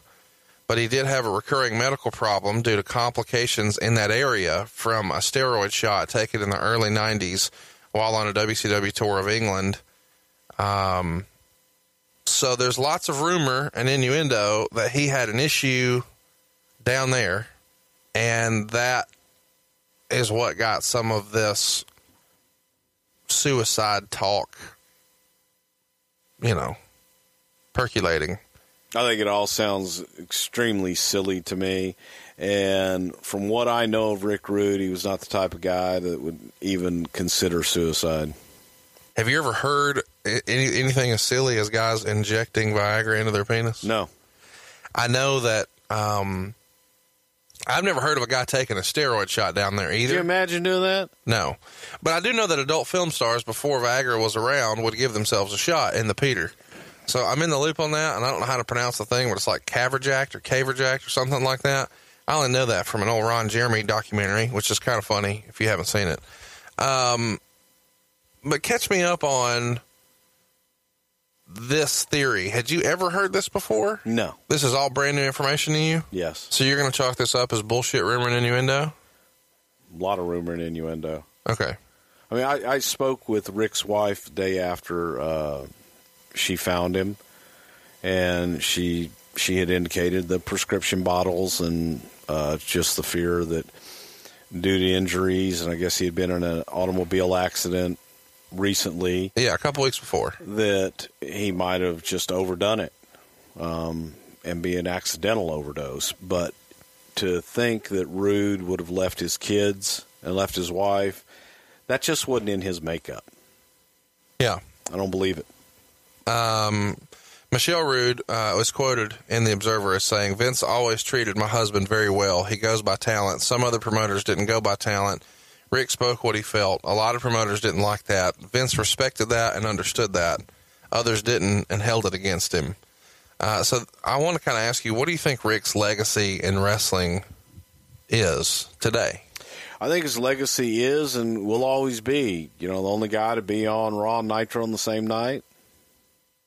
And out of everything that he's done, the matches with Jake, the matches with Warrior, for me, he made the Ultimate Warrior. I stuff agree. With Sting, that his legacy, what people are mainly going to remember is that's the guy that appeared on both Nitro and Raw live in the same night. Isn't that a shame, though? Because he was capable of so much more and it was taken away from him. It's sort of like people remember Pillman for pulling a gun on Raw. Right. And there was so much more that happened and that he could have done, and it was all just taken away from us. Yeah. It's a sad story. Kurt Hennig's letter is out there, and it's a really, really good letter. Throw it in your Google machine. I don't know that I should read it here, but it's really good. And if you're a fan of Mr. Perfect or Ravishing Rick Rude, and obviously you are if you've been listening to our more recent shows, you should check it out. Anything else we want to kind of touch on this week about Ravishing Rick Rude? I got one story. You know what? I know what story you're going to tell. Before you get there, let me ask this about Vince McMahon. Do you think one of the reasons, I'm just freestyling here, do you think one of the reasons he has not been in the Hall of Fame before now is any sort of resentment about the way the Nitro thing happened, or is it simply he didn't want to put someone who died of an apparent drug overdose in just for the bad PR? None of those, because he has. I mean, well, but why did it take so long to get Rude in? I mean, he's put Perfect in, he's put Big Boss Man in. There's a lot of guys that he has. I don't know. I really don't know. Look, you can't. Again, that's an exercise in really trying to apply logic to an illogical situation. When guys go in, you win who and how. Yeah, just frustrating. We have lots of requests about wanting to talk about that selection process, but you can't apply any logic to it, so there's nothing to really talk about. Right? Unfortunately, there's not. It's whatever is in the mind of Vince and Kevin Dunn at the time. Okay. And it's crazy, and there isn't a rhyme or reason. I'm sure that in Vince's head there is. Sure.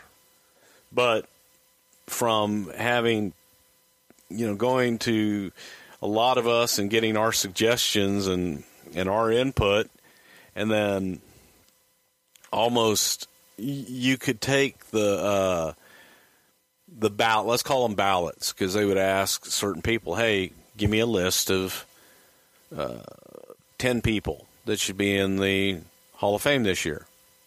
And if you were to calculate that, and you were to look at it and read and calculate it, I would dare say each year, and I have no idea how they do it now or what that process is, but back when I used to see everything, that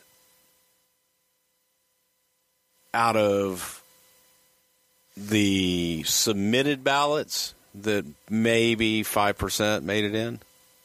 Oh wow! In that time frame when they were looking to submit ballots, just total. Some names would go in every single time and just get ignored. Like Macho Man, Howard Finkel. There were a lot of Dusty that just for unknown reasons. You'd ask, and not the right time. If not now, then when? When the fuck is the right time? And Freebirds, just the list goes on and on of without any real plausible explanation or rhyme or reason as to how that process is done, and it can be frustrating. I can only imagine the fans' frustration. Imagine if they did a fan ballot, kind of like they do. I guess they do with baseball. I don't know how the hell they do that. But what if you did a fan ballot? Yeah. And allowed the people that actually watch your product week in and week out, subscribe to your network, and love the history of the business. What if you allowed them to cast a vote for the Hall of Fame? I think you would have a much different Hall of Fame picture. Bruno forever. Yeah. Warrior forever. Savage forever. Honky Tonk Man forever. It's no Wahoo McDaniel. No, no Rick Rude. No. Yeah. Well, let's we touched it once. I don't know that we'll do it again before Hall of Fame season. Should China go in this year? No, too fresh.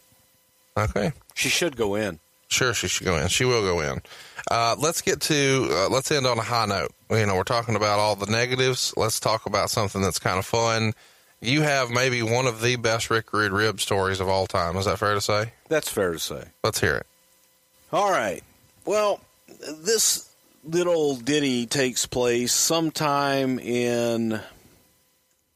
after WrestleMania 9. And the WWF had just embarked on a European tour, France, Germany, England, and I had been gone for, 10 days on the road without my bag. They lost my bag early on, and I traveled all throughout Europe, having to buy clothes in a French department store. It was grand, let me tell you.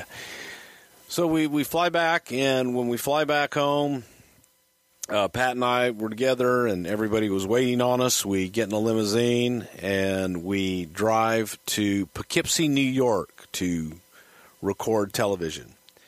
Now, I'm not going to mention names as to who else was a passenger in the vehicle that night. Trying to protect the innocent here a little bit.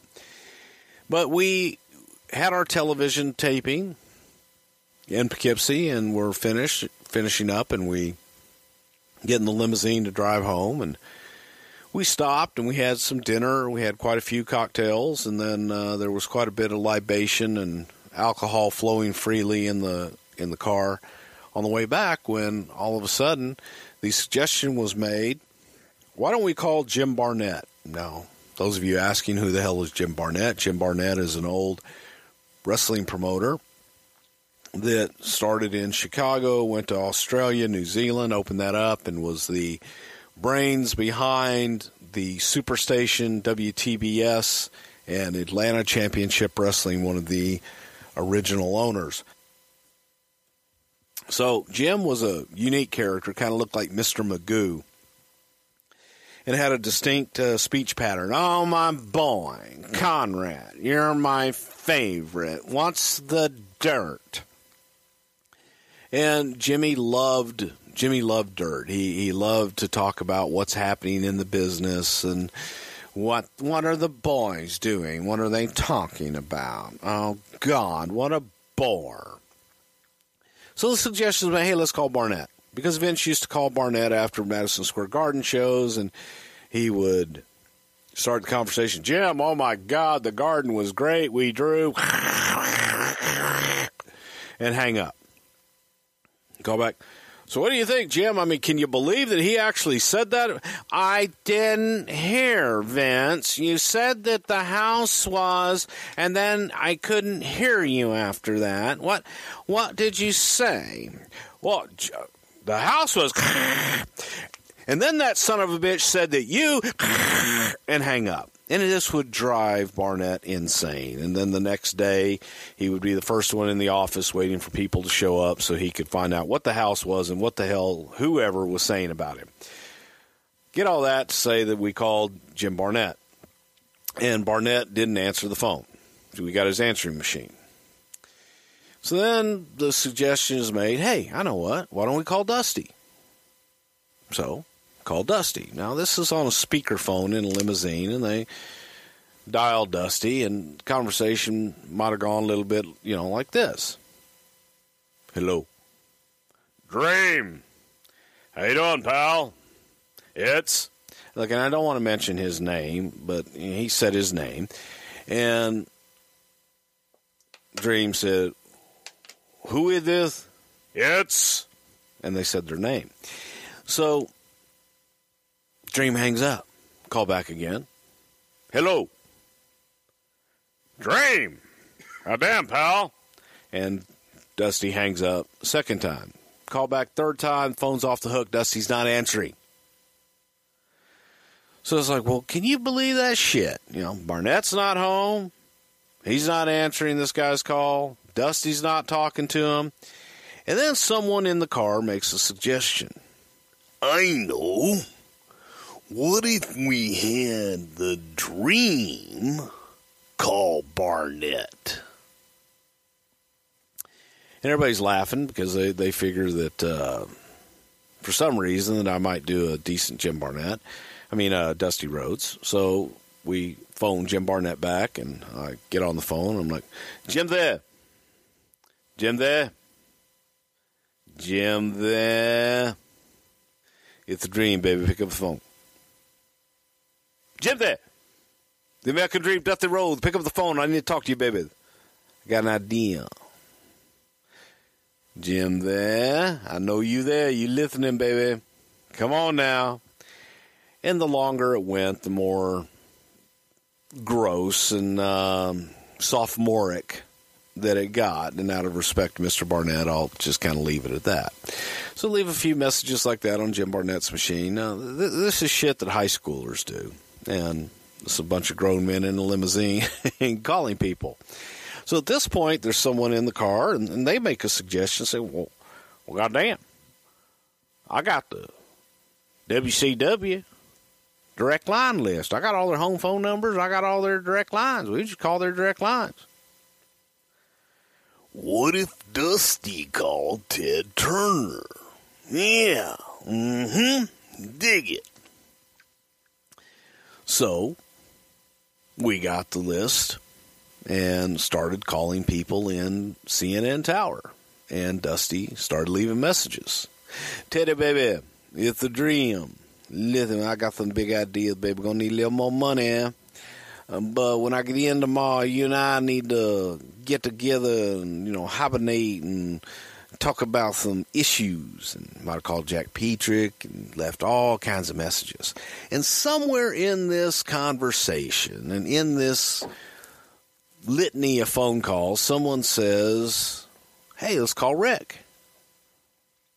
Well, I'm inebriated. I'm extremely tired and exhausted, and any other excuse that anybody can think of, just go ahead and throw it on in there. I'm like, okay, great. But in my mind, I'm thinking we're going to call Ric Flair. Because Rick and I go back, and I'm figuring, hey, you know, Rick will be a good sport.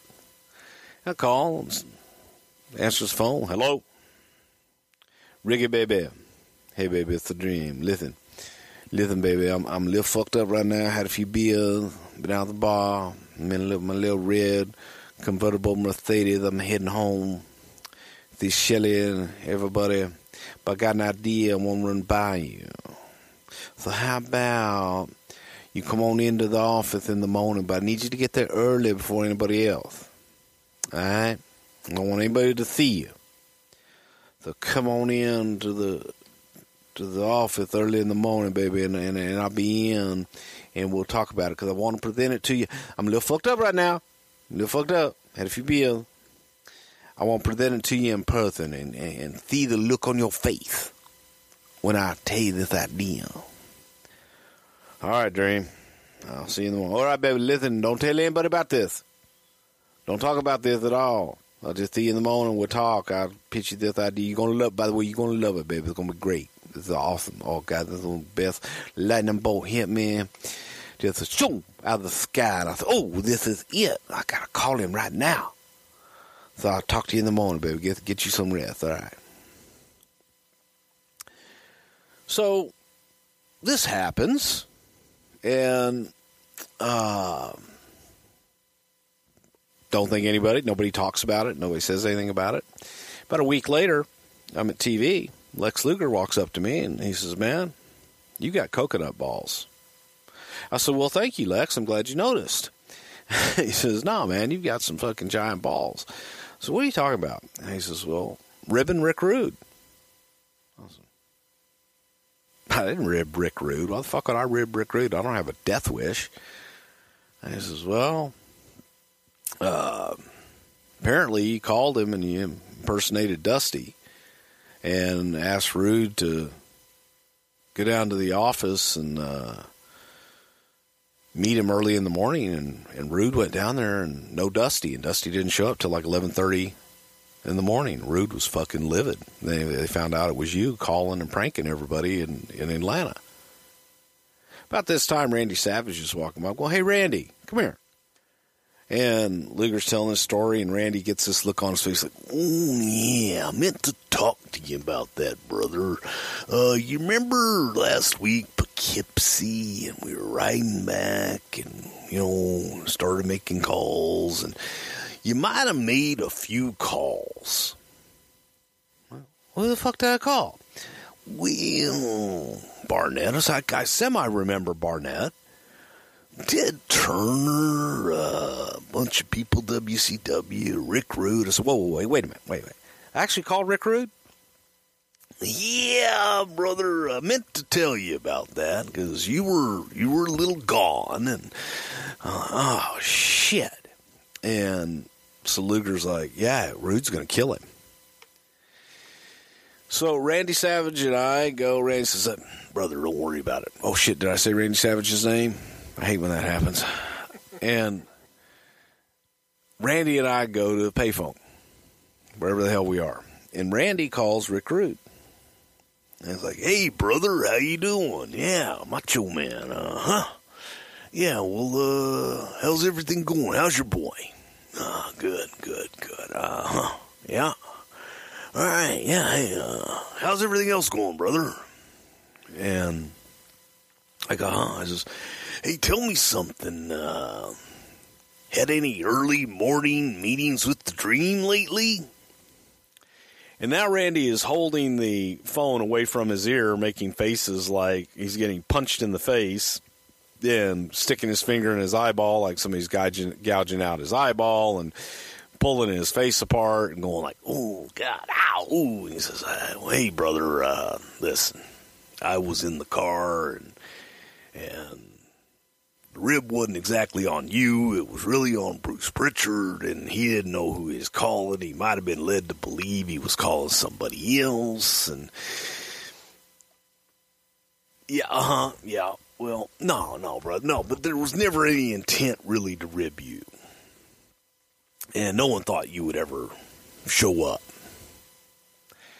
And he's like, yeah, well, I did, and so on and so forth. He says, well, as a matter of fact, I got him right here, and he'd like to talk to you.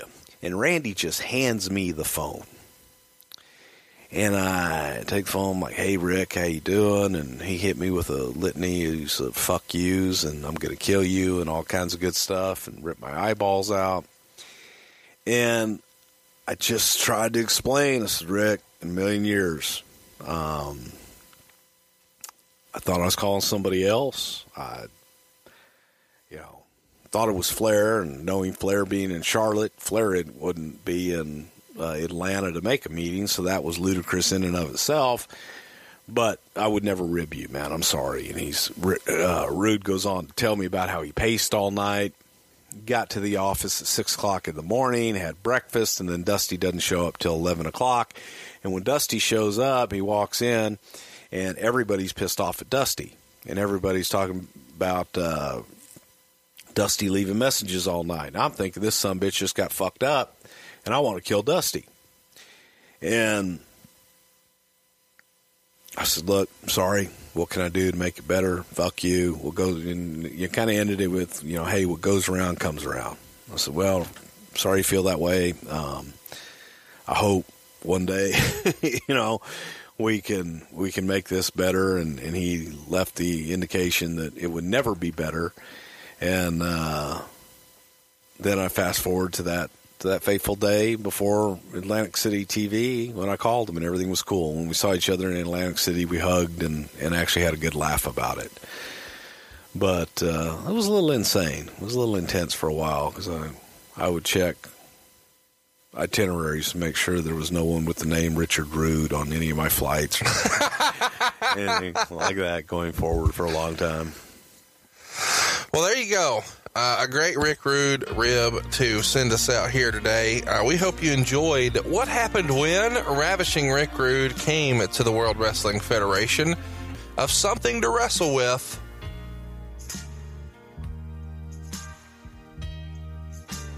Bruce Pritchard. John brings his skewed sense of humor. Jeff brings tips to cut strokes off your next round.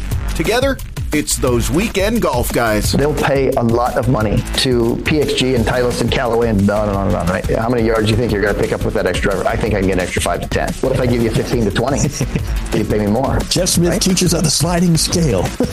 Those Weekend Golf Guys, the podcast, part of the Believe Network. Just search BLEAV on YouTube or wherever you listen.